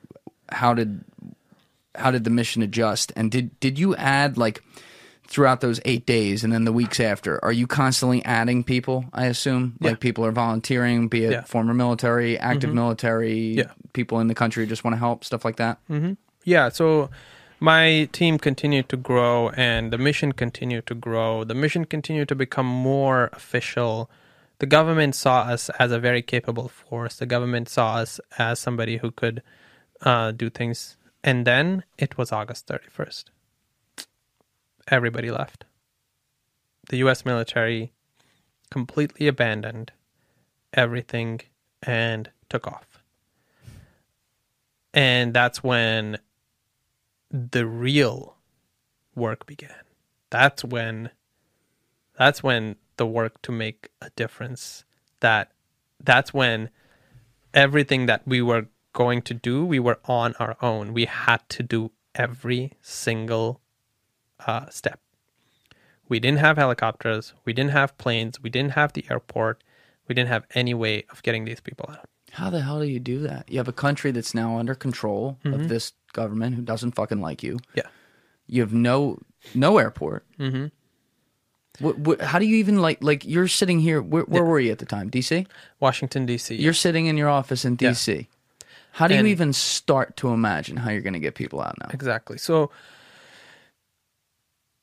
the last day, everybody basically thought that it was over, and we had no way of getting these people out. We had left hundreds of thousands of people behind. And the State Department issued a press release and basically said, well, we can't help you. It's the press release is still out there, and you can, in archives, you can look it up. And basically it was like the press release on August 31st from State Department was like, oh, we are not in country. We can't get you out. There is no hope for you guys. Most of the team cried that night. They all cried and told everybody to go home, because all of the people that were there, they hadn't gone home. They'd just been living in the office for weeks. Now, how many people there, you're a native, right? How many people there were like you, who had family still there and were helping? About 10. About 10 people. Wow. Because they were helping us with a lot of like translations and language and communications and all of that. Told everybody to go home, and they all cried. And basically we had to tell everybody that, it's over. Can't do anything anymore. For two reasons. One, we knew there was a next step. Like, I was preparing for this moment. I was preparing for this moment from, very early on, because I could see things with a bird's eye view, and I knew we wouldn't be able to get all those people out. Not only people that had worked with us, but American citizens. From a bird's eye view, I could see that a lot of American citizens would be left behind. How many American citizens did we have still in Afghanistan? Or are you talking about, in this case, people who were State Department affiliated? Yeah, about 1,400. We had 1,400 wow, that's U.S. not two. I didn't realize it was that high. Holy shit. About 1,400 U.S. citizens were still on the ground. And because we spent 20 years in Afghanistan, a lot of people had just gone to Afghanistan, opened a restaurant, opened a business. Really? Yeah. There was a lot of Americans who were doing different things there. And are these usually, I'm sorry, I'm going to stay on that. Are these usually ex-military people who had been there type deal? Or is you talking regular Americans who were let's go, move to Afghanistan? Some are dual citizens. Some are native Afghans who are also American citizens. That makes sense. Some are actually Americans who just went there and decided to stay. And also because there was so much money there, everybody just tried to get a piece of the pie. Of course. And they, they set up shop there in Kabul, and so many of them were U.S. citizens. So all of them are left behind. There were dog shelters. There were Americans who were running dog shelters. In the middle of all this. In the middle of that. I mean, they've been running these dog shelters for years, and now they have these animals. And I mean, that's great. It's not just one. It's not just one. There were a few. I don't know. It just seems like it's hard to imagine that was towards the top of the priority list during this time period. I mean, no offense, they're left dogs, behind. But... Yeah, the American citizens that were handling or no, I'm talking about the dogs. dog business and in general. Like I feel like that's not top of the list of things to go start while there's a war going on in Afghanistan. But again, love dogs, so good for them. Rescuing dogs.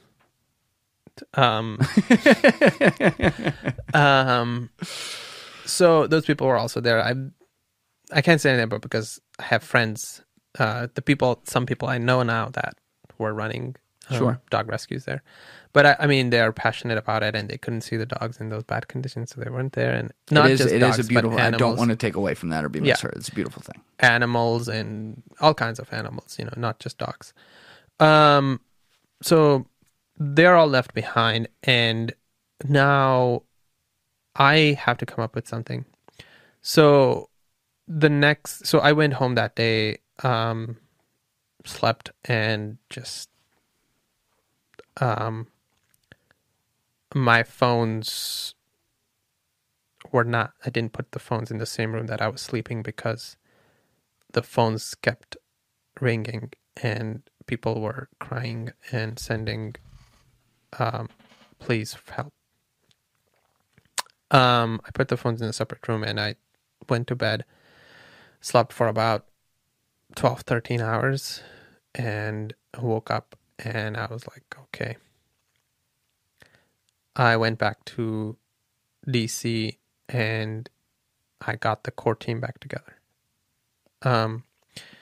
The core team being just the 5-6 of us who are like, okay, so what's next?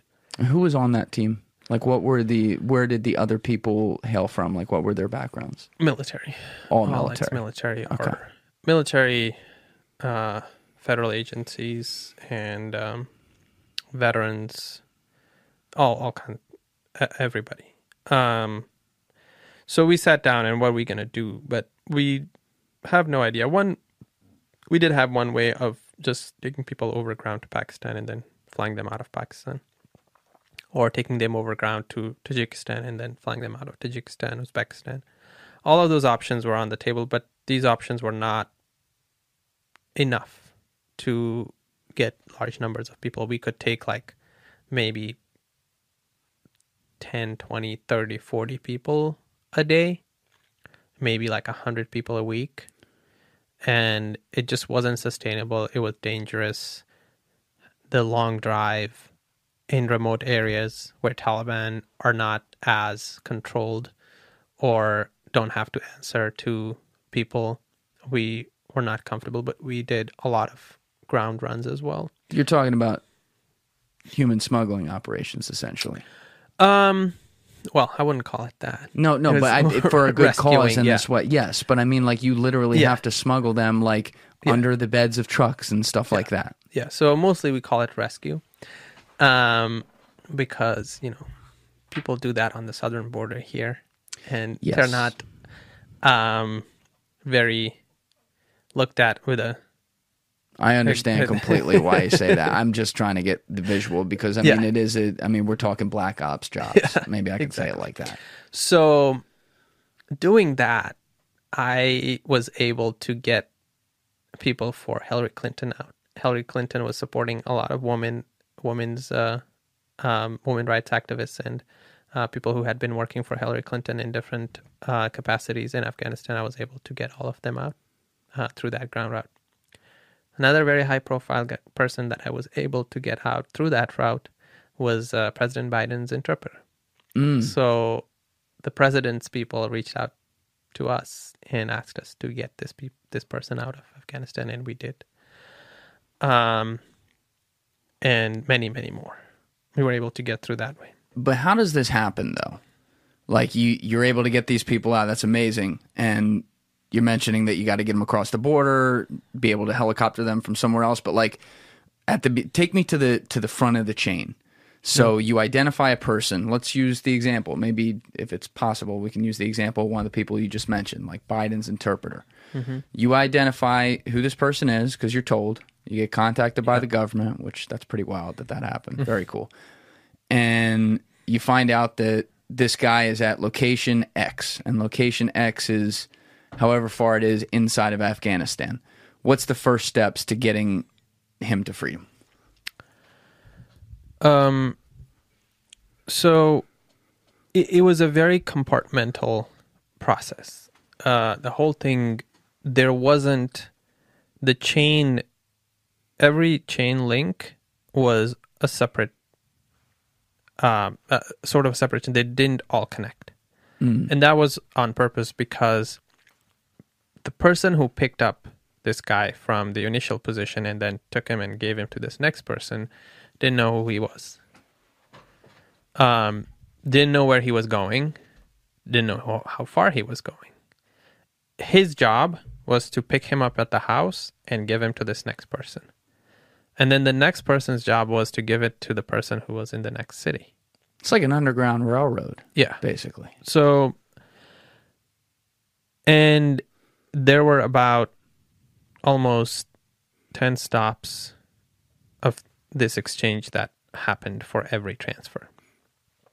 And it happened to keep things from spilling information. And if somebody picked up a guy in, like, because it took us about 36 hours to get this guy from where he was to across the border to Islamabad, Pakistan. So along that way, if the person who picked him up initially knew that he was going all the way from where he was to Islamabad, Pakistan, you know, you might think that, why is this guy being taken all the way to Pakistan? Why am I being asked to take this guy all the way to Pakistan? But they don't know. I'm sorry. They don't have an idea that they're getting someone who was important to America to a point to where they're going to be able to get out of the country. I'm not saying, like, in this case they need to know that it was Biden's interpreter for this one, but, like, don't they already know that they're getting something valuable away? And who are these people? Like, I thought these were assets on the ground who were passionate to your cause. Yeah. I mean, they were. Most of at the higher level, they were. But then we were also working with a lot of people that, for example, a driver. You know, we didn't trust a driver. Or we didn't trust somebody whose job was only to deliver a guy from point A to point B. And how much do you, like, is there a rate? Is there like a market that you got to pay these people for a certain amount of time? It was salaries. So most of these people were salaried and whatever so the most of the people that were working for me at the time, they weren't doing it because for the salary alone. They wouldn't be doing this because it was dangerous work. It wasn't safe for them to be helping people that could potentially be people that the Taliban government wanted.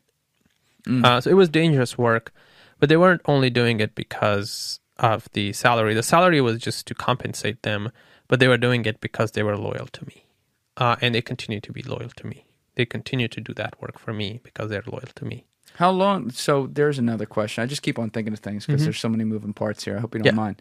But were a lot of these people, say, sources that you had, because you said loyal to me, were they sources that you had cultivated on the ground in previous work, or was it more your connections to extended family across Afghanistan? Well, it was not extended family. They're my first cousins. So all these people were your first cousins? A lot of them are my first cousins. Just because, so my immediate family, my brothers and my nephews, there's 53 of us. So you can imagine my first cousins, how many of them are out there. There's a lot of them. I'm doing some math. Yeah, there's a lot of them. It's over close to 200. A lot of Raufs. Yeah, a lot of them. So most of them are doing it because they are blood relatives. Got it. That's great. I mean, that's, as far as loyalty goes, exactly. You feel pretty good about that, right? Exactly. So that was the people who were doing all of this work. But at the same time, like, nobody, not even my first cousins, would know who a person was until they actually made it out. And then they would be on the news and they'd be like, holy shit, didn't we just rescue this guy? Because when we got the Biden's interpreter out, he was all over the news. He was on every major news. Jen Psaki was asked in a press briefing about him. So it was a very high profile case. But then I wanted something bigger, something more sustainable, something more official. So then, during the most of this work that we had been doing, we had come across many Taliban leadership. And through tribal connections and through tribal relationships, we started approaching Taliban leadership. You did? Yeah. So, are you still in DC at this point? Yes. Okay. I started approaching the Taliban leadership and we started talking to them. And, after like kind of having a casual conversation with them, I'd be like, oh, congratulations. You guys, you got it. You guys are the... and I'm only running a whole operation to get people the fuck away from you. Yeah. Congrats. Exactly. So I was like, how would it sound like if we could start the airport operations? How would that sound to you? Now, how does this happen? You hit them with like a WhatsApp DM, like, yo, what's up, fam? Well, I tell somebody on the ground to find like a connection to them that's related to them, and then it's a mutual somebody, and tell them who I am, and I run a nonprofit NGO humanitarian aid organization that wants to help people, and that they want to kill. Yeah, and also bring aid into the country. Like basically the carrot was that we will bring aid into Afghanistan, like, because people were dying of hunger at the point. So we told basically the Taliban, it's like, there's millions of dollars of aid that's sitting in all over the world and it needs to make it to Afghanistan. So how would you feel if the airport operations were to begin? So we started pressuring the Taliban on like restarting the airport operations, and then they actually surprisingly were very receptive to it. And the way, I convinced and started talking to them, it wasn't easy. Like, it wasn't just I hit them up, I was like, hey, the airport, and they're like, yes, absolutely. There was a lot longer conversations of hours of speaking, and one of the major points that I was always making, that to connect to the rest of the world, the only way Afghanistan is a landlocked country, and the only way you can connect to the rest of the world is through these airports, and you must start. That's should be your number one priority, and that's what you should be focusing on. Is this all over text, or at some point do you also get like vocal or video contact? Oh, both. Both. Okay. Video, phone calls, and everything. It's wild to me. Yeah. And so that's all happening, and they're receptive to it. They are like, I mean, when you say things that are logical to any human, they kind of like think about it, even though they don't agree with you right away, but then they go back and they sleep on it, and they're like, yeah, I mean, this guy is not wrong. So they started working on the airport. They cleared the airport, and now I'm like, hey, how about I do a flight from Kabul airport? It took us almost 3 weeks to get permission for the first flight. So we kept asking and asking and asking and asking and going from one person to another. Like, first of all, we couldn't find who would be the right person to make that decision from the Taliban side. So that was a challenge to find that person first, and then convincing him to actually let us do the flight. And the problem was also that everybody you called, they were like, oh yeah, sure, I have the authority to do that, because it's just how they a lot of them were out there to, make some money. And they would be like, oh yeah, sure, I can give you permission to fly a plane. I can figure it out. It's just going to cost this much money. And I was like, well, as soon as you like say money, I'm out. So we started doing that, and 3 weeks later, we finally got permission to get an airplane into Afghanistan and out. Actually, the day the plane was supposed to land, we get, and this first plane, actually 117, they were all American citizens.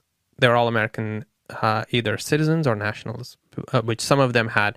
Most of them had U.S. passports. Some of them had U.S. green cards. So the day the plane is supposed to come to Afghanistan, in the morning, we take all of them to the terminal. They get COVID tested and everything, and their paperwork gets checked. They go through the immigration. They go sit in the waiting room, waiting for the plane to come. All right, now, just getting them to the airport, first of all, are they all local right there? Or are they coming from all over the place? Coming from everywhere. From everywhere. So it could be a 10-hour drive. Yeah. Okay. So security just to get them, like let's even say an hour drive. Forget the 10-hour ones. You have one of your guys go pick up someone at the house, even though you're sitting here talking with the Taliban on WhatsApp, go back and forth on text messages, you might run into the wrong guy on the way there and then be like, all right, we're going to kill this dude. Yeah. Yeah, I mean, it's done very carefully with a lot of like secret, phrases and words, and using a lot of the things that I had learned over doing my previous job. So everybody makes it safely to the airport, and they go into the airport. They make it to the terminal. They make it through the security. They make it through immigration. They get their tickets issued. Now they're just sitting to get on a plane. They're all American citizens. So somebody always makes a mistake. Someone had chartered a plane from Syria. And as it flew from Syria to come to Afghanistan, Iraq didn't give it permission to cross over there. Basically over their airspace. So now we don't have a plane. We have all the people. We have permission for the plane to land in Kabul, but we don't have a plane. Wait a second. They can't fly around. I'm trying to think of the map in my head right now. They can't fly around that. I guess they'd have to go over Iran if they did that or something. So am I right? Apparently, the plane was on a sanction list and couldn't fly over. It just couldn't come to Afghanistan. What does that mean? A plane is on a sanction list? It's basically like they have done something that the U.S. is just like, okay, I guess this Syrian company is on a sanction list and it can't fly. over certain. The permission was actually denied by the U.S. Embassy in Baghdad. That's convenient. Yeah. So now I don't have a plane. I have 117 U.S. citizens sitting at the airport. They can't go anywhere. Like, they can't leave the airport. Because if they leave the airport now, they're done. Like, Taliban know that they're American citizens. So we arrange blankets, food, water for them at the terminal. The entire staff of the airport leaves at night. And these people are there with all of my people basically watching over them. Okay, so your people are still there. Yeah. Gotcha. My people are there. But I thought you were going to say they're sleeping there alone. I'm like, Jesus Christ. My team was there with them. They brought them food. And it's like, it's kind of, these are the type of things where you learn how many things humans need. Yeah. Like, okay, this person needs baby formula. This person needs a fucking tampon. This person needs a diaper. This person needs diabetes medication. This person needs hypertension medication. This person is nervous and losing it. So you have to account for all of that and kind of deal with all of that. But at the same time, try to find a plane. So I'm running around and trying to see where I can find a plane. And finally, I called the CEO of Camair. And I'm like, hey, I need a plane. And he's like, well, I got a plane. I can give you a plane. It's going to cost you $360,000. $360,000? Yeah. It's going to cost you $360,000. Is that because of like insurance and everything? Yeah, I mean, it's like they had the opportunity to make money. I needed a plane. So it's just business. Had you by the balls. Yeah. So I was like, okay, fine. I'll give you $360,000. Where's the plane? He's like, oh, it's sitting on tarmac in Kabul. So I was like, yeah, turn around the plane, bring it to the terminal, and started loading the plane. That was day 3 of since the people had been at the airport. So you were getting funding like right away? Yeah, obviously, to be able to afford all this shit. Yeah, we had a lot of major donors. How fast so Afghanistan falls, like we said, day 1 on the news. How fast did you have major donations coming in? I didn't have it right away, and even until then, we were using a lot of our own money as well, because, like I told you before, I made a lot of money doing that. Yeah, but you weren't making enough money to be chopping off 3 racks for fucking a plane. I mean, that's crazy town. Yeah, so we were able to raise the money and get the money from, and pay for the plane.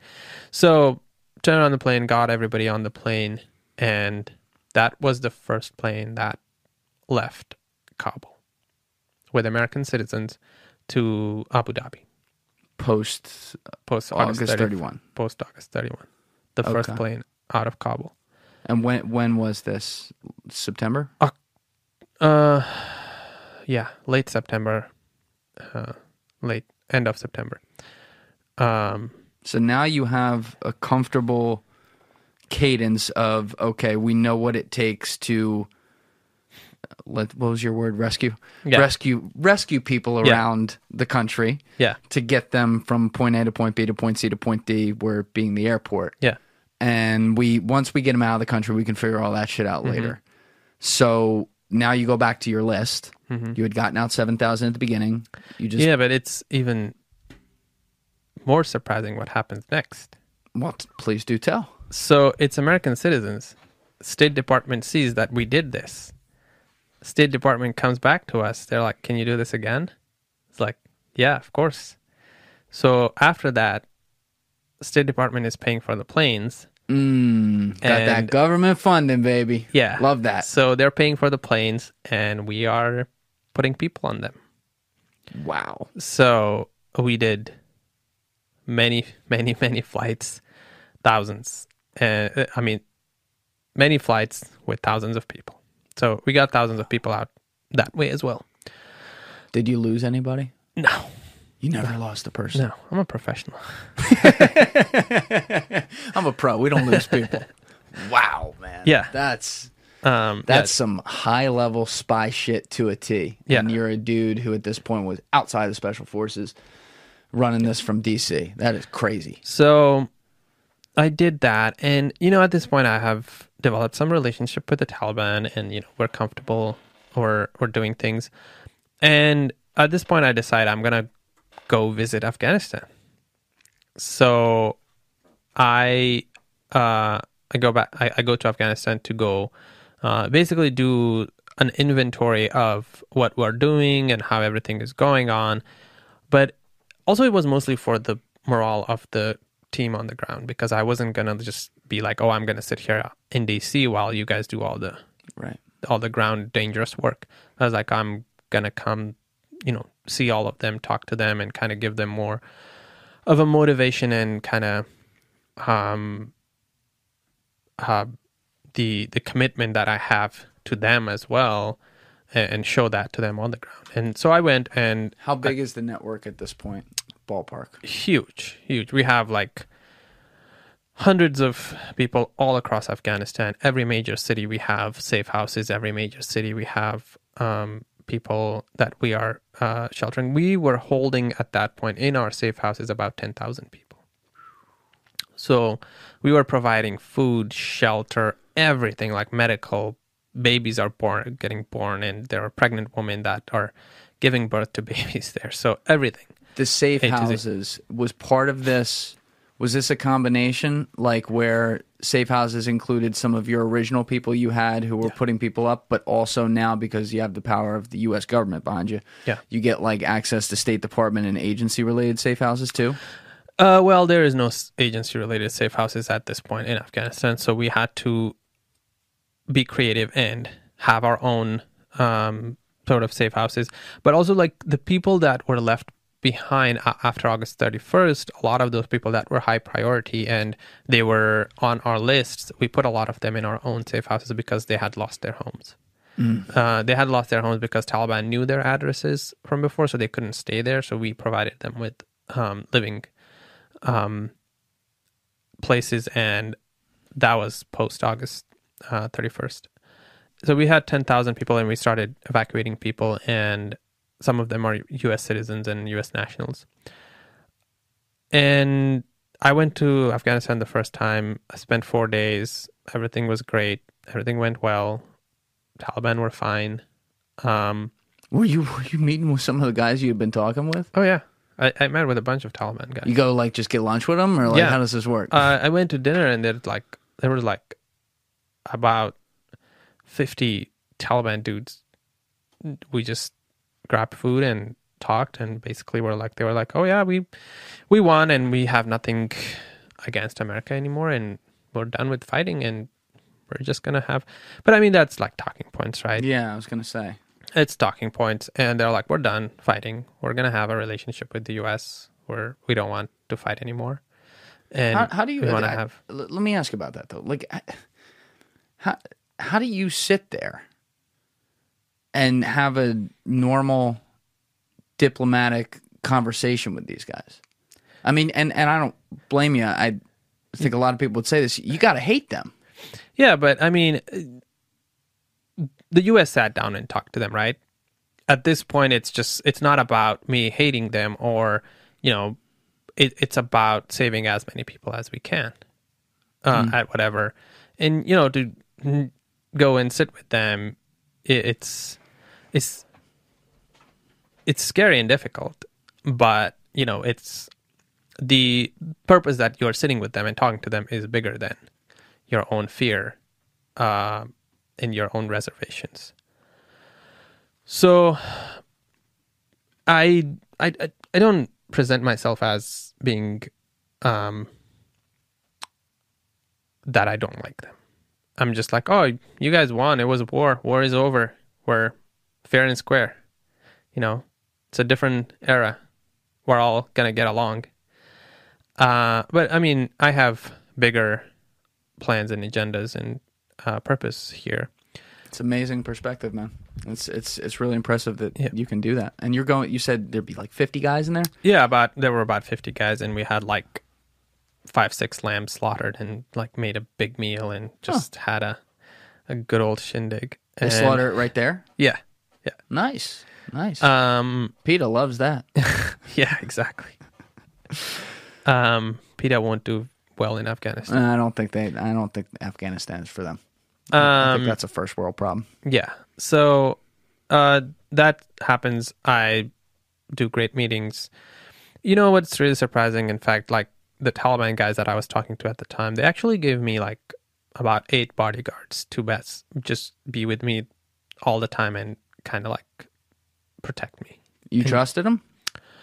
I mean, I didn't have a choice, but also like there was that trust built because initially I didn't trust them, but then we had done like 3-4 flights with them. I had, had food with them. If at any point they wanted to do any harm to me or to my people, they would have done it already. Did you ever develop some sort of rapport where you had a conversation about philosophy with any of them? Yeah, I mean, we had a lot of conversations, and they were basically like, we won, we're the victors, and now we are gonna forgive everybody. So they, in that sense, they kind of felt like they were the good guys, and they were the guys that had the What I mean, though, maybe I should have been more specific there. What I mean is, did you have any conversations around your views on society? And I mean, to put it broadly, like I guess their politics, if that's what you want to call it. Why they think that way? Yeah, I mean, the relationships that I built, most of the people that I did build relationships with were more the moderate Taliban. They're more moderate. Oh, so glad to hear that. yeah. So it was also like they believed in education and they believed in some freedoms. And I mean, they're still strict Muslims, but they also like have seen the world and are somewhat educated and have, been around for a while to basically like understand that they can't survive without, kind of getting along with the rest of the world. I try to, like I said, I'm a chameleon. So a lot of the places I just went, I'd be like, oh yeah, you guys are great. It should be like huge this fans everywhere. Why is it not like this in America? We should just all adapt this. But you have to do what you have to do for what you are doing. So it all went well. My guards, I came back and spent some time, had some briefings, and everybody was comfortable, happy how things were going. But one of the things that I saw during this trip was how horrible the situation of the people on the ground was, especially when it comes to humanitarian aid. People were hungry, it was cold, and just absolutely horrible. People didn't have anything to eat, and that was difficult for me to see. So I came back and decided I was going to do some more outreach and, continue to advocate for the people and continue to kind of make sure that the world doesn't their attention span doesn't run out and Afghanistan is once again forgotten. I spent some time, did some briefings, made some plans, some concrete plans, what we were going to do. So we basically made a plan that we were going to provide meals and food and like grocery, everything to about 5,000 families. So with that plan, I went back to Afghanistan. And what month are we in now? It's December. So I went back the second time in December, December 9th, and everything is well. We are giving, aid to everybody. We're giving food. We are on the street everywhere. We are giving them like groceries and you feel comfortable doing this? Do you once again have like some security from the Taliban? Yeah, I have bodyguards. I have everything. Okay. Everything is going well. So the first time I spent 4 days. This time I'm actually there for 9 days.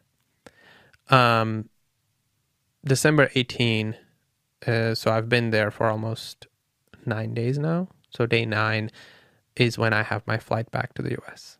And that morning, the Taliban from the Directorate of Intelligence, which is sort of an entity within the government that operates outside the government.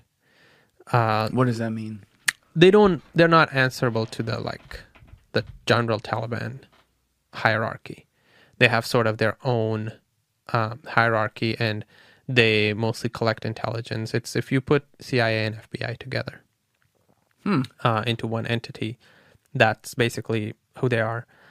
And they come and they're like, oh, we have some reports about you and we just want to ask you some questions. They're like, okay, no problem.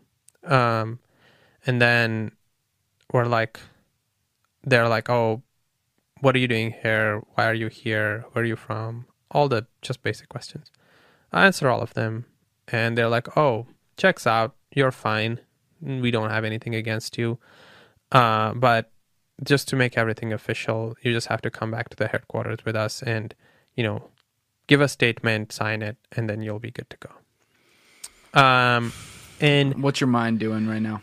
Are you suspicious?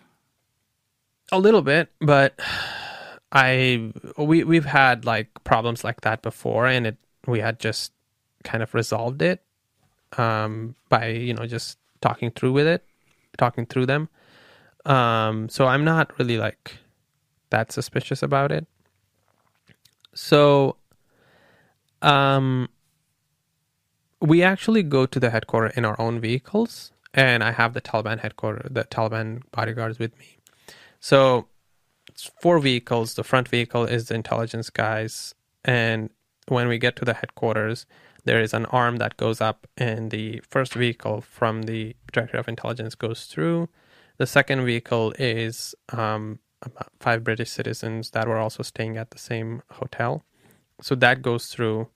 Third vehicle, it's me. And then the fourth vehicle is the bodyguards. Did you have any of your people with you? Yeah. I mean, I was in the vehicle that had some people with me. It's from your team? Yeah. So my brother is also with me in that vehicle. So as soon as the third vehicle we are in, it passes through the arm, they put the arm down. They don't let the guards in. And then the guards kind of get into a little... I've seen this movie scene before. Yeah, movies. Yeah, they get into a little argument with them, and they're like, yeah, you can't go in. This is Directorate of Intelligence. No one is allowed to go in. And the Taliban... Because, again, the Taliban organization is not a monolith. There's everybody has sort of their own rules and sort of their own agendas, rules, and they abide by different rules. What is, actually, as a little aside though, what is, if you could explain that structure, because me and everyone else just throws the word Taliban on it. I'm going to continue to do that, I'm sure. But, is there a way to relate their power structure to any sort of traditional government? This guy kind of reports to that guy, and this department, like you said, what was it, the Office of Directorate of General Intelligence? Right. So you said they're kind of like an entity that doesn't really have to report to anyone, but they're a part of the Taliban. How does all this, how does it from their leader to their Senate, if there even is something like that, down to intelligence, how do they report to each other? How does it work? So there is the supreme leader. There is the supreme leader that's above everybody. And he is basically in charge of above everybody, and everybody answers to him. But then above him are ministers. Minister of Interior, Minister of Defense, below him is the Minister of Interior, Minister of Defense, Minister of Foreign Affairs, Minister, all the ministry level people, Minister of Civil Aviation and all that. In between the supreme leader and the ministers, there is 3 key people that are also on the hierarchy that are above the ministers. So the Director of General Intelligence does not belong to a ministry. They answer directly to the top. They don't answer to any of the guys that are in that hierarchy. So it's a small organization, but they are only responsible for answering to the supreme leader. So we go to the headquarters, and then we sat there all day. They didn't answer any of our questions and just basically had us sit there. When it gets dark, they take us from that room, put us, cover our faces, and put us in vehicles and sort of drive us from there to another place. And then once we get to this other place, they basically like start processing us like prisoners. So you know we got a big problem. Yeah. Once they put some on your head, you're like, oh, this is... But then at that point, like, our bodyguards were not allowed to come inside, and these guys have like about a dozen armed guys that are just... The guys who actually brought us, they left. And then now they have just random armed guys that are telling us to do. And when we ask them questions, they're like, oh, we have no idea. We don't know. Because of the office's power, they could pretty much tell your guys to fuck off. Yeah. And no repercussions for that, is what you're saying. Okay. So the armed guys are basically like herding us and taking us to this prison, basically. They take all our stuff, process us, and basically take us to this basement. That's these basement cells that is 8 feet by 8 feet. And then we got there. And then for the next 3.5 months, that's where we spent the next 3.5 months in those basements. In a little cell like that? Yeah. And for the first 17 days, we were not able to speak to anyone outside. Did they feed you? Yeah, they fed us rice and beans twice a day. Nothing really special. They fed us that, and then we remained there for the 3.5 months. But when did they start questioning you? Like right away, or day 5? They just put us without answering any questions for about 5 days. So they just stick you in there. Yeah, they're not. No one's saying Single anything cells, to you. You don't know what's going on. Yeah. None of the guards are talking to you. Mm-hmm. So day 5, the guy who initially came to our hotel comes back and he starts asking us questions, and we once again tell all of that. And he once again is like, oh, yeah, all of this checks out. You guys haven't done anything wrong. It's those other 5 Brits that were in the same hotel. We just brought you guys as well on suspicion. Those were the guys we were looking for. I thought they let them through because they didn't put the arm down. They let them through to the director and to the headquarters. Oh, right. So, they're like, we are interested in the Brits. You guys are just here for bad luck. Do you know if what they ever did with those guys? They were in the same prison with us. Oh, you saw them? Yeah, we were in the same place. We're all in the same place. And what was their story? What were they doing there? I don't know what Brits do, why they do it, and it's just like, they're weird people. All British people are weird. They're so fucking weird, man. We got a lot of listeners out there going, I don't think so. Yeah. They were doing some shady shit out there in Afghanistan, and they had their hands in so many fucking things, and they had caught like stuff with them and just were not kosher. So we are just like, fuck. So just because we were in that hotel, we are also subjected to this. Did you actually think that was why? No, because later we found out that some people had gone to the director of intelligence, and basically some people who had asked for money, and we hadn't paid them because we didn't want to pay anyone bribes. And then they had gone and just basically spread false rumors and given them fake stories about us. Do you know what kinds of things they were saying? Basically that we work for the U.S. intelligence agencies, and we were there to overthrow the Taliban government. We were working against them, and we were smuggling, and we were like doing all kinds of The regular shit. dollar menu of reasons. Yeah. Right. Yeah.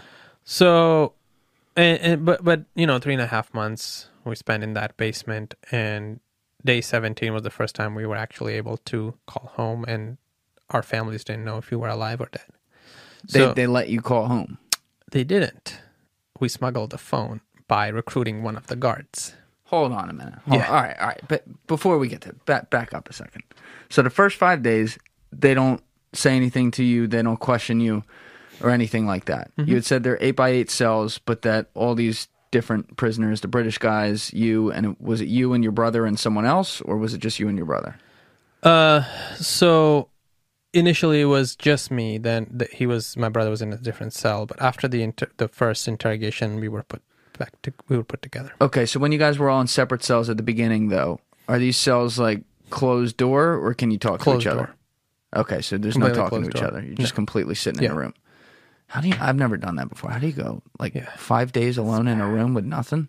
What the fuck do you do? It's hard. You think about all the decisions that you've made until that point in your life. But also, like I told you, like my life is not just, I'm not like somebody who's never been in a difficult situation or don't know how to deal with situations like that. Were you doing anything to calm your mind? Like trying to imagine yourself somewhere else? Like, Yeah. The vacations I'm going to go on when I come back to the U.S. you're still thinking about getting out. Good for you.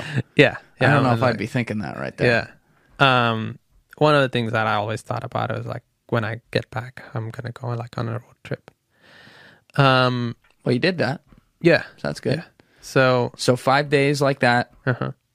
Let's start with the questioning, though, before we get to the smuggling a phone thing. The questioning was not that like serious. It's just it's actually a fucking joke. It's just so simple. Like I was like, you guys, why are we even here? Like it just felt like a fucking joke. Now, do they do like good cop, bad cop? Yeah. Yes. Oh, they do? Yeah. Even at the Taliban? Yeah. It's like one of the guys like, oh yeah, if you just tell us everything, we will help you. And then some dude comes in like, tell us fucking everything! Yeah. Yeah. And just because we were Americans and, foreigners, they treated us better than everyone else. So they didn't really it was all a fucking show. Just trying to show to the, they knew that when I get out, I was going to come back and be talk about them. So they weren't showing me their real faces either. They were they were basically showing me the most orchestrated, best kind of behavior face and best practice that's Could out you see there. could you physically see their faces though too, or were Yeah. they wearing shit? Yeah, no, Okay. I could. All right, yeah. so you know who they are at least. Yeah. But when they're asking you these questions, you already are in contact with the leadership of the Taliban. They know the reason why you're there, which is Yeah. not why they're under suspicion holding you right now. Yeah. But are you just pretty much just reiterating that? Like, yes, I'm here. I already talked with you guys. This is what I'm doing. And they're just like, Yeah. I don't believe you. Yeah, and even the leadership was, because like I said before, they're not listening to the leadership, because all the leadership is vouching for me, but they're not. They don't don't. fall within that hierarchy, so they don't have to listen to them. And every time those people say something, they're like, we have to do our thorough investigation. We have to do a thorough investigation and make sure that they're not up to anything that is against us or the government or trying to do something shady here. How long would the interrogations last? Like an hour. It was only twice. They interrogated us twice. It was 1 hour. And basically they're like, oh, yeah, I mean, this is nothing you guys have done wrong. It's just you're in a wrong place at the wrong time. That was basically their whole narrative. So from day 5 to 17, it's 2 times. They Yeah. question you for an hour. The rest of it, you're in a cell. But at some point, your brother also joins you in that cell. Yeah. So now you're living with your brother in an 8x8 cell. Yeah, that was the hardest part. Yeah, that's the most difficult part. I did not enjoy that. It's just not pleasant. You didn't like being that close quartered. Yeah, no, but also it's because this is my mission. I started this. I've been doing this. He's like, the fuck did you got me? You're getting the guilt trip 24/7. Yeah. And, Oh my and I mean, God. this guy is like in his 40s and like probably like he's like 15, 20 years older than me.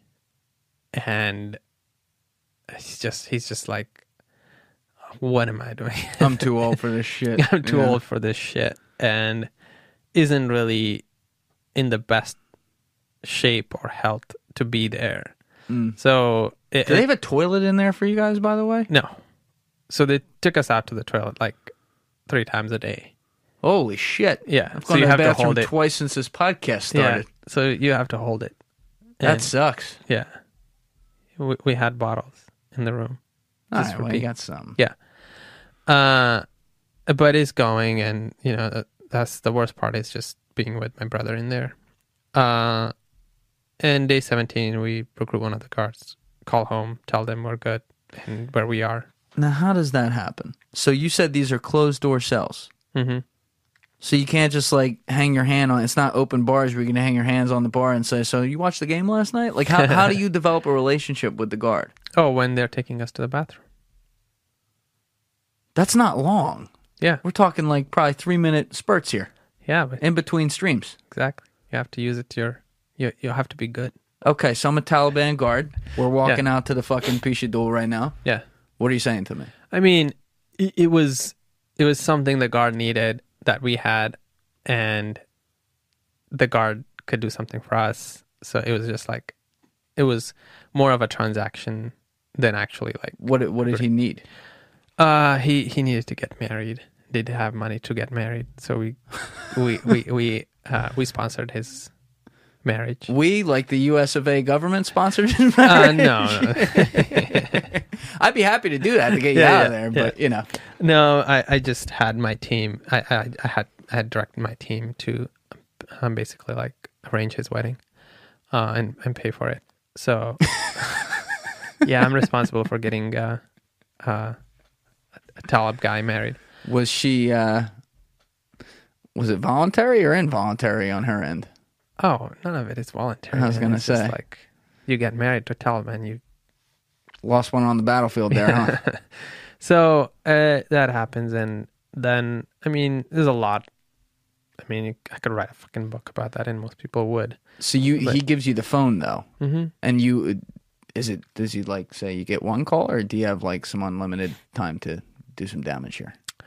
No, I mean, I get just a barely call. And I don't ask him to give me his phone. I ask him, I was like, well, I could give you the address of my team, and you could go and tell them that, you know, I told you to tell them that to pay for your wedding, but they won't believe you. So if I just call them and tell them this, you know, I'm just going to call them and tell them to arrange your wedding. So, And then you also speak in code and tell them I'm safe or Yeah. I'm alive, but well, no, I we're a tell little them, fucked. I tell my team, I was like, hey, when he comes, you know, take care of him and also give him a phone, because I didn't want to talk on his phone. Oh. I was like, give him a phone. So he brings us a phone. So you had, do you have like a charging station too, or is he taking care of that? So he would come every night, give us the phone, and then we would use the phone, and in the morning we'd give it back. And no one caught this? No. They're not coming in there and like patting you down? We didn't keep it with us. The guard was keeping the phone. But at night he's not. Yeah, 'Cause but he at night gives- everybody's sleeping. They don't have like a night shift over there? No. So it's like the Epstein treatment. They Yeah. just like fall asleep. Yeah, they just like that. That was actually very surprising that everybody would just like the whole place would become dead quiet and everybody would go to sleep. Taliban work ethic. I don't know Yeah. these days. It's Not as like- good. Not as good as it was. So you're every night. Are you like trying to run the business and from the cell now too, or are you trying to work on Like, your own freedom? It's kind of funny. The first time every time I was calling my girlfriend, I called my girlfriend. I was like, "Oh, so how's everything going on?" He's like, "Safi, everybody's busy getting you out. No one is doing the work." Oh my god. So, yeah, and I mean, there's there's a lot that happened in that basement. I continue to talk to my girlfriend, give them. We continue to devise ways of figuring out how to get me out, and then President Biden got involved, and President Biden directed his the special envoy to negotiate with the Taliban. My family went to Afghanistan. My dad, my mom, my sister, my sister-in-law, and my brother, they all went to Afghanistan to basically directly negotiate with the Taliban. Did the U.S. government provide them the ability to go there under protection? No. They just went there themselves? They just went themselves because, They took a flight to Afghanistan. They took a flight to Afghanistan and was like, we're going to go and fucking deal with the Taliban face to face right there. Now, at any point, but while all this is going on, does the interrogation turn to something else where they get physical or anything like that? No. You're just in the cell. I was tortured once, but that was because I got into a fight with them. Well, what the fuck happened there? It was about, I think, I went on a hunger strike. That's what happened. When did you go on a hunger strike? How many days in?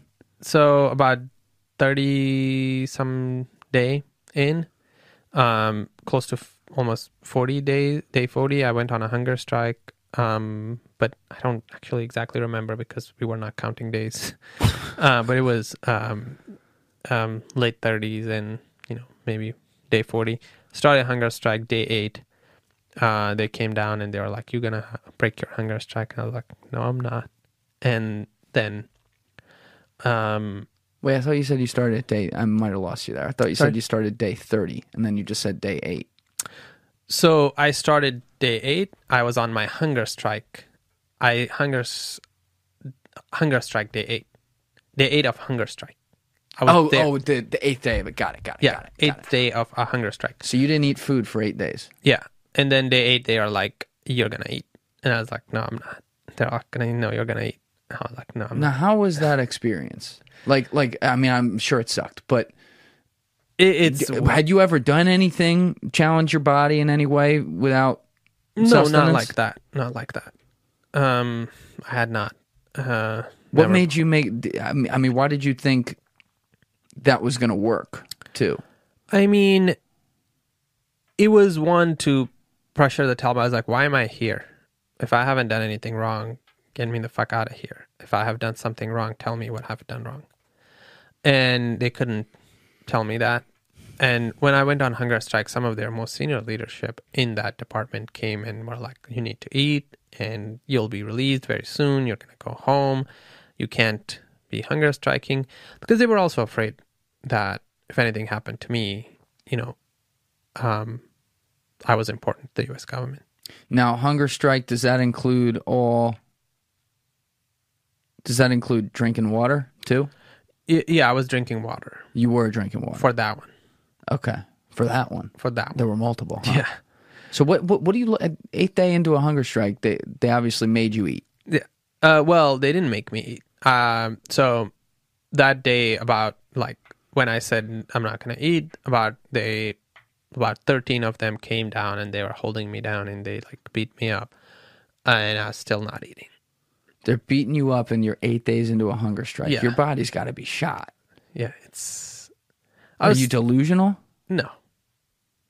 8 days? Yeah. You were functional? Yeah, I was good. So... I was good. No problem. Yeah. 8 days, fuck it, I'll do 20. Yeah. So it was... And then the next day after the beating, they come back and the senior, the chief of the place comes down to us and they're like, sit down with us and it's like, anything you guys want, we'll give you anything you guys want. Any kind of food you want to eat, you want to go upstairs and just walk around, stretch your feet, go in the sun. We hadn't seen the sun for 70 days. You want to go see the sun, you want to anything you want to do, just break your hunger strike. And this is actually when they had told my family as well, and that's why my family actually came to Afghanistan, because they're like, if he continues to not eat, he's gonna die. So that's how it works. Yeah. So they also came in. My dad also got on the phone with me, and they're like, "We're here. We're gonna get you out. Start eating. Start eating." So, but they beat the shit out of you before this. Yeah, because and they didn't break me. They were like, "This guy's not gonna break." So then savage. Yeah, then they're like, "We'll give you everything." So then I was like, I made a list. I was like, I want lamb. I had a list, like a 2-page long list, and I gave them, and they brought everything. They brought all of it. They brought all of it. It was like fruits and like sweets and cake and like everything I could think of, everything I wanted to eat, and I wrote that. And since you got room service to this cell. Yeah, and since I hadn't eaten like for 8 days, I just wanted to everything. So they brought all that food, and then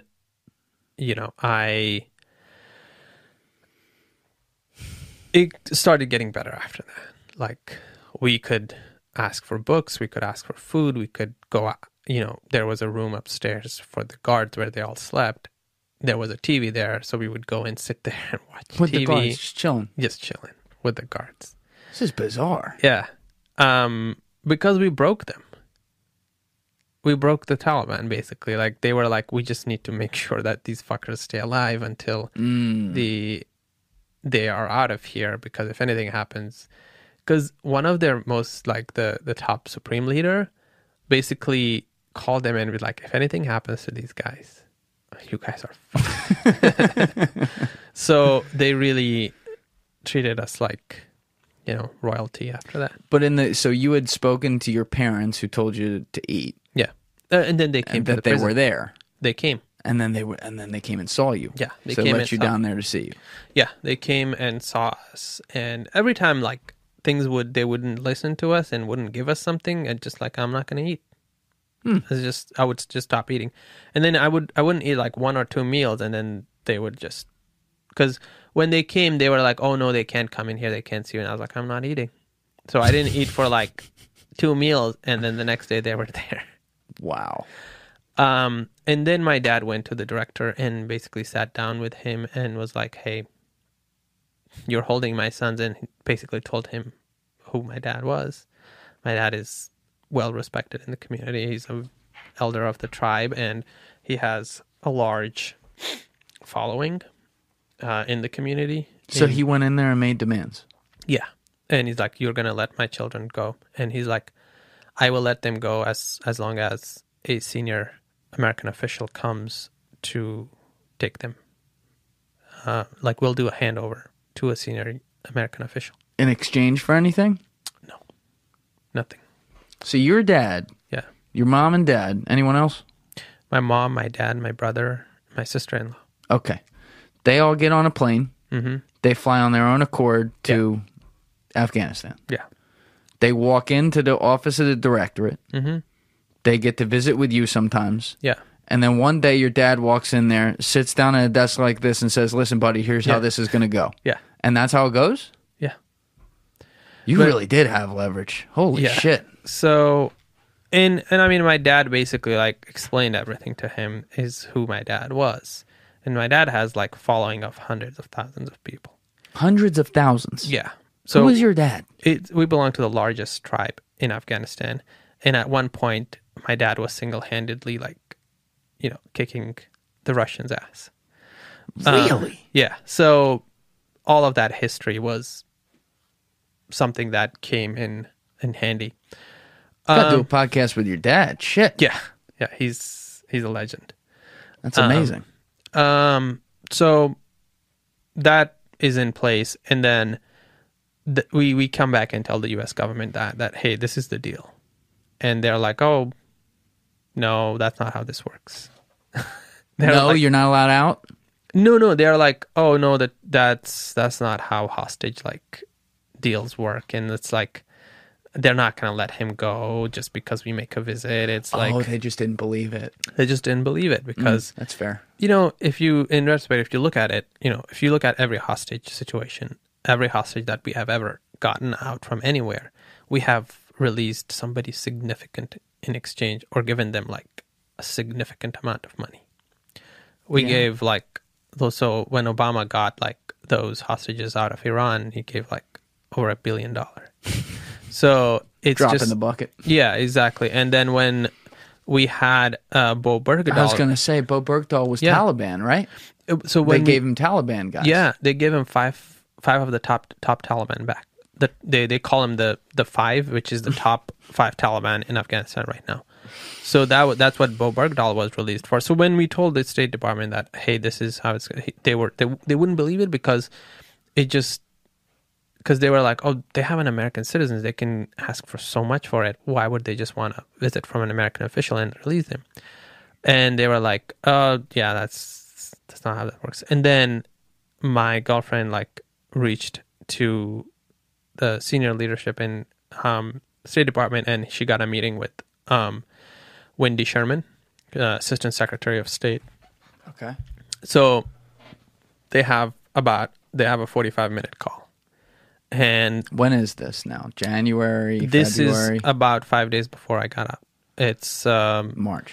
Late it's March 24th, March 25th. Okay. Now, while this is all going on, by the way, I don't remember this. I don't remember your story. Yeah, being in the media. Mm-hmm. Was this kept quiet? Absolutely. It was on purpose. Because how did that work? So we wanted to keep it quiet, and we wanted to resolve it without making it public, because once it becomes public, it becomes much more difficult to actually negotiate, because then more Taliban are going to get involved. They're like, oh no, we're just not going to just release him. We're going to ask for like they have to X, show Y, strength. and Z. Yeah. So we kept it quiet. And they kept it quiet. Yeah, they kept it quiet as well. Why were they motivated to keep it quiet for those same reasons of like, we're trying to act like we could have connections with the West, that type of deal? Yeah. Okay. Yeah.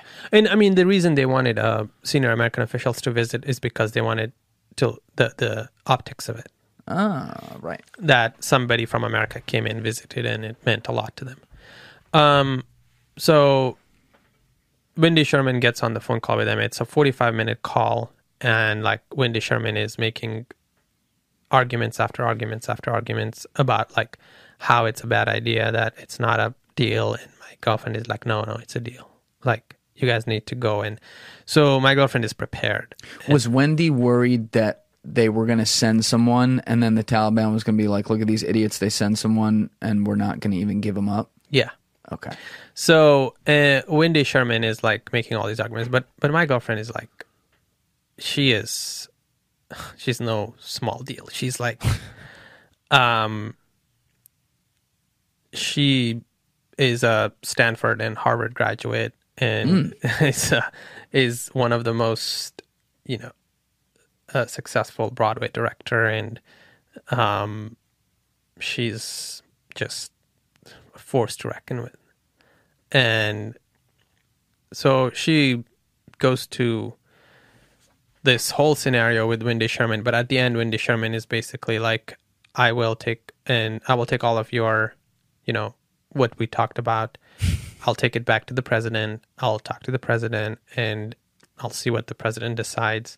But you guys, what you guys are asking for us to, even if there's no deal, you want us to send an envoy to Afghanistan. My girlfriend is like, yeah, absolutely. We want you to send somebody to Afghanistan. And they're like, okay.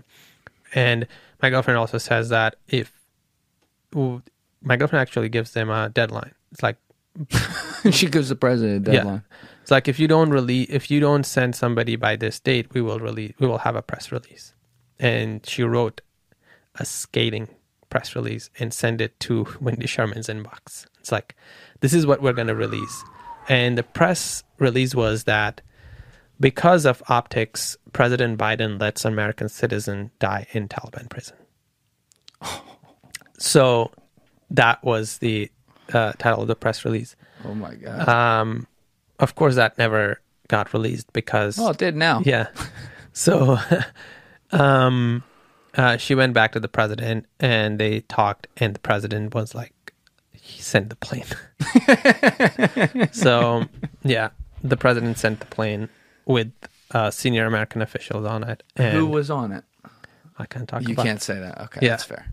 But some serious people. Yeah, yeah. So they come and talk to the Taliban, and then I get back on that plane and I fly out to Doha, Qatar. Were you in your cell while they were talking with the Taliban, or were you a part of that conversation? Well, no, because the Taliban, the officials, American officials, didn't come to the prison. They went to the presidential palace to meet with the senior Taliban leadership. Oh, the place they were taking like the Instagram videos at when they took over? Yeah. Oh, that's nice. Yeah.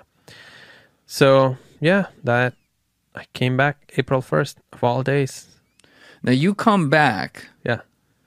First of all, you just did a lot to your body in that ordeal. Yeah. With hunger strikes. I mean, how are you looking at this point? Better than I've ever looked. A little weight loss in there? Well, you know, I had my choice of whatever I wanted to eat that last, eventually, like, yeah. But the hunger strike was not only to put pressure on Taliban, but also to put pressure on the U.S. government, because they were telling the U.S. government, my family was telling the U.S. government that I was on a hunger strike. Do you, looking back on it, do you look at this as the U.S. government secured your release or your parents secured your release? My parents, 100%. Yeah. Yeah. That's how it seems to me. Yeah, I mean, they just sent a plane, which they do for everybody. So, yeah, and then I came and I'm here now. Well, I listened to your TED Talk right after I connected with you a few weeks ago. And I think at the beginning, you said everyone can find this on YouTube. I'll put the link down in the description. It's about 10, 11 minutes. It's great, by the way. But at the beginning, you said, I think it was 10 days ago, I was sitting in a cell in Afghanistan. Yeah. And now you're already giving a TED Talk. Yeah. So you get on the ground back in America on the home soil, and you're immediately already going to work. Yeah. We're back in work. We're back fully doing everything we were doing. We have permission from the highest ranking Taliban, and we are able to do everything in country. We're doing all of the work that we were doing. We are doing so much more, and no one can say anything, because one thing that came from this whole ordeal is Taliban looked at everything we were doing, and they basically decided that we are above board and we can do all of those things. They're cool with this. They're cool with it. And basically because they, at the end, basically they realized that everything that the suspicions that they had, they were all false, and they felt bad. And now they are basically coming back around. They're like, you guys we're registered NGO in Afghanistan. We don't pay taxes. And we can do all operations in Afghanistan, humanitarian, evacuations, everything. It is so bizarre to me, though. Like, I'm just picturing this in my head, and I'm sure people at home are doing the same thing. It's bizarre to me that, like, you are doing this covert mission, right, Mm-hmm. where you are rescuing people out through all these cars and everything, and getting them from point A to safe house, all on their soil. Mm-hmm. You are telling them that you're doing it. Yeah. And yet you still have to do it that way covertly. And if you get caught, some of their people, who are them, may kill you. Yeah. And now, after 105 days being held hostage by them and let back out, you're right back on business. Yeah. I mean, This is psychologically, that's what you got to do. I mean, you can't just, I mean, I don't want to, like, it's not that it hasn't affected me. Every time I close my eyes, it's like, even last night, like every time I fall asleep, it's like my dreams and it's always, sometimes I dream about like people just torturing me, or sometimes I am back in that prison. Sometimes, I'm around Taliban who are trying to arrest me or trying to like take me to prison, or like I have those nightmares and those demons. It doesn't affect me in my day-to-day life, but my sleep is not great. I'll bet. Yeah. So even last night, like I slept for like probably 2-3 hours, and every like 10-15 minutes I would wake up like shaking. But that's just life. from being a refugee to coming to the U.S. to being in the U.S. military to being with one of the most elite special operations unit to doing this work to being in Taliban prison to all of that. It's just part of life. And, it happens and you just have to roll with the punches and you're going to fall. You have to get up and you just have to be resilient. If the first time I fell and I stayed down there, I wouldn't be here today. I would be just in a much worse place. And every time you fall and you get up, you're going to end up in a better place. So it's just the resilience that I have is from so much of the experience I've had in my life. But it's also, you must have people who are loyal to you. You must have a team. You must build your tribe. You must build those people around you who are going to go to bat, who are going to be willing to die for you if the time comes. And you must be ready to do that in return for them, because it's not a one-way street. That's right. So that's what it takes to have those people around you, have those commitments, and continue to do all the work despite all of the challenges. Well, you have an unbelievable perspective, to say the least. And what really comes across, especially when you're telling the stories, is how fearless you seem to be and how you can even find, like, I've laughed a few times today when you're talking about some of these serious moments, and that's because of something you said. You kind of have this dry, like, okay, roll with the punches. Yeah. But, it's cool to hear you say, though, that you're still underneath it a human being. You still, people, I don't think you could ever go through any of the shit you've gone through, to say nothing of this latest experience, and not have some sort of, trigger to that. Some sort of deep-rooted, everyone has their fear of, like, the what if with something. And I think your threshold for the what if just happens to be a lot higher than the average person. I mean, being courageous is not being afraid of things. Courageous is not that you're not afraid of anything. Courageous is courageous is when you are afraid, but despite that fear, you still do what is right. You are scared, but you're going to do it anyway because you believe in it, and that's your that's what you think is the right thing to do. And that's where it comes. That's the difference between being fearless and being courageous. Some people are fearless. They jump from like fucking buildings and go fight with a fucking lion or do shit like that. That's because, they may not have fear of certain things, but being courageous is to do the right thing despite knowing the consequences, despite being scared. Like, it's even me going to the Taliban and talking to the Taliban, sitting with them, it didn't mean that I wasn't scared. It didn't mean that I didn't have fear. It didn't mean that, I was always ready to be detained, be killed, or be like, done worse things to me. But at the same time, what the end goal was, what that meant for me was worth it.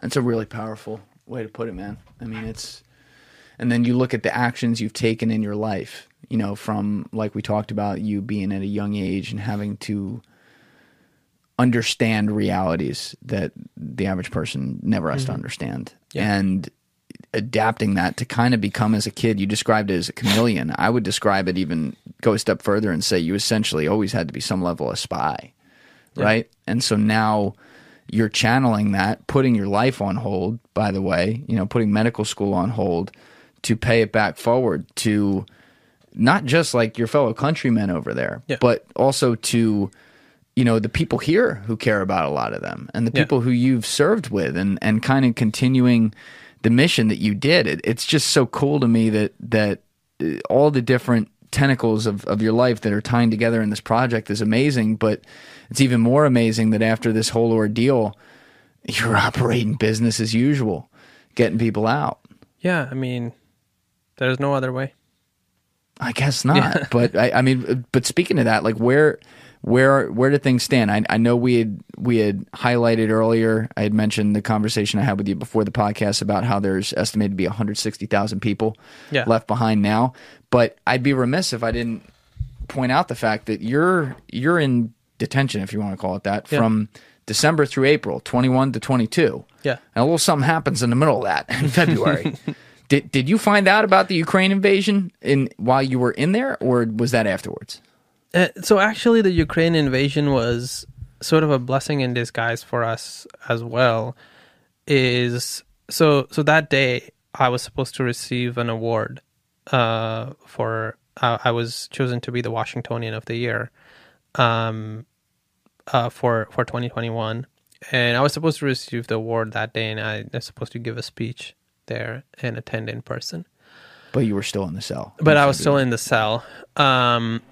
So what my family and loved ones on this side had decided that they were going to go public with my detention that day.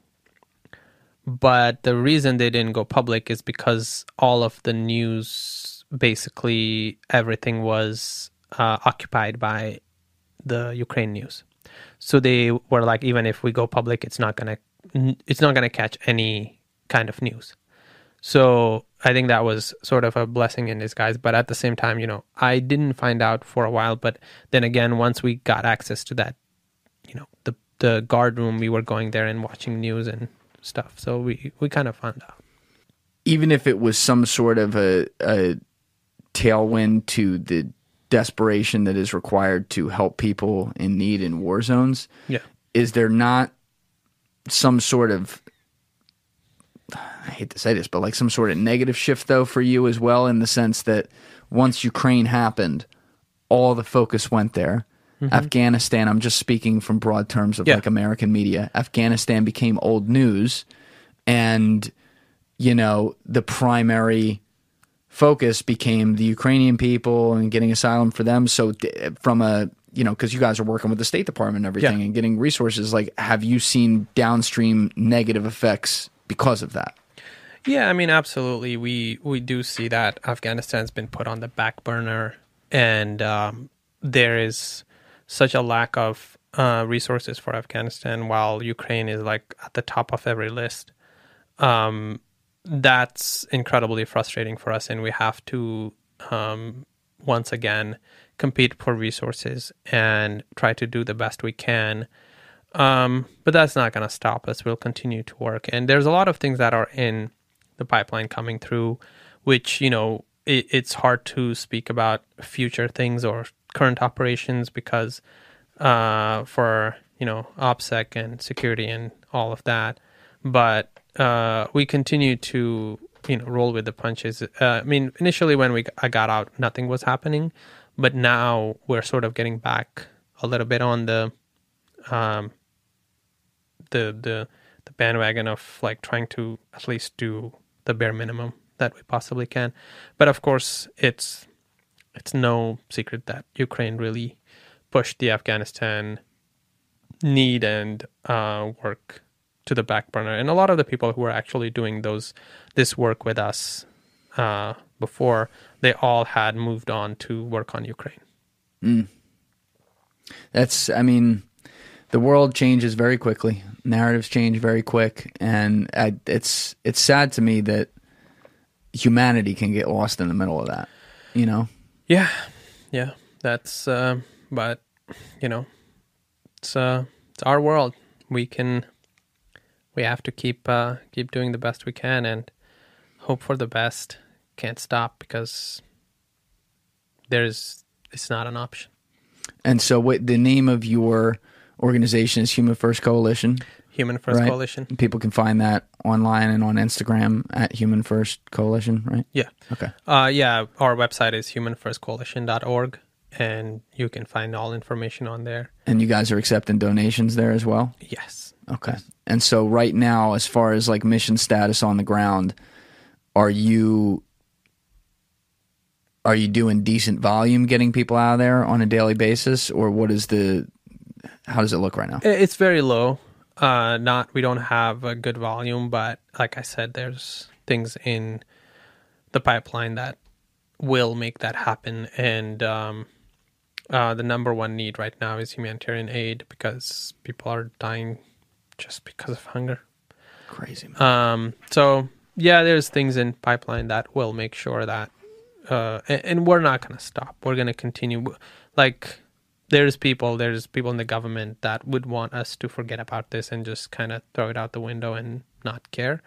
But we're not going to stop. We're going to keep caring, and we're going to keep being an annoyance to them, and continue to remind them that Afghanistan is still relevant, and there's people still left behind that needs to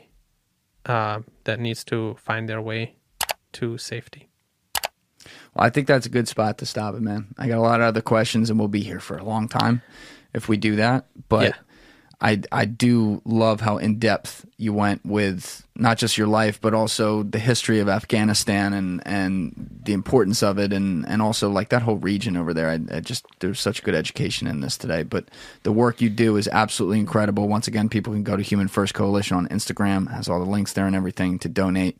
And I'm really glad you're here to tell us your story and still with us and still working your ass off. It's an amazing thing, bro. Thank you for admire having it me. a lot.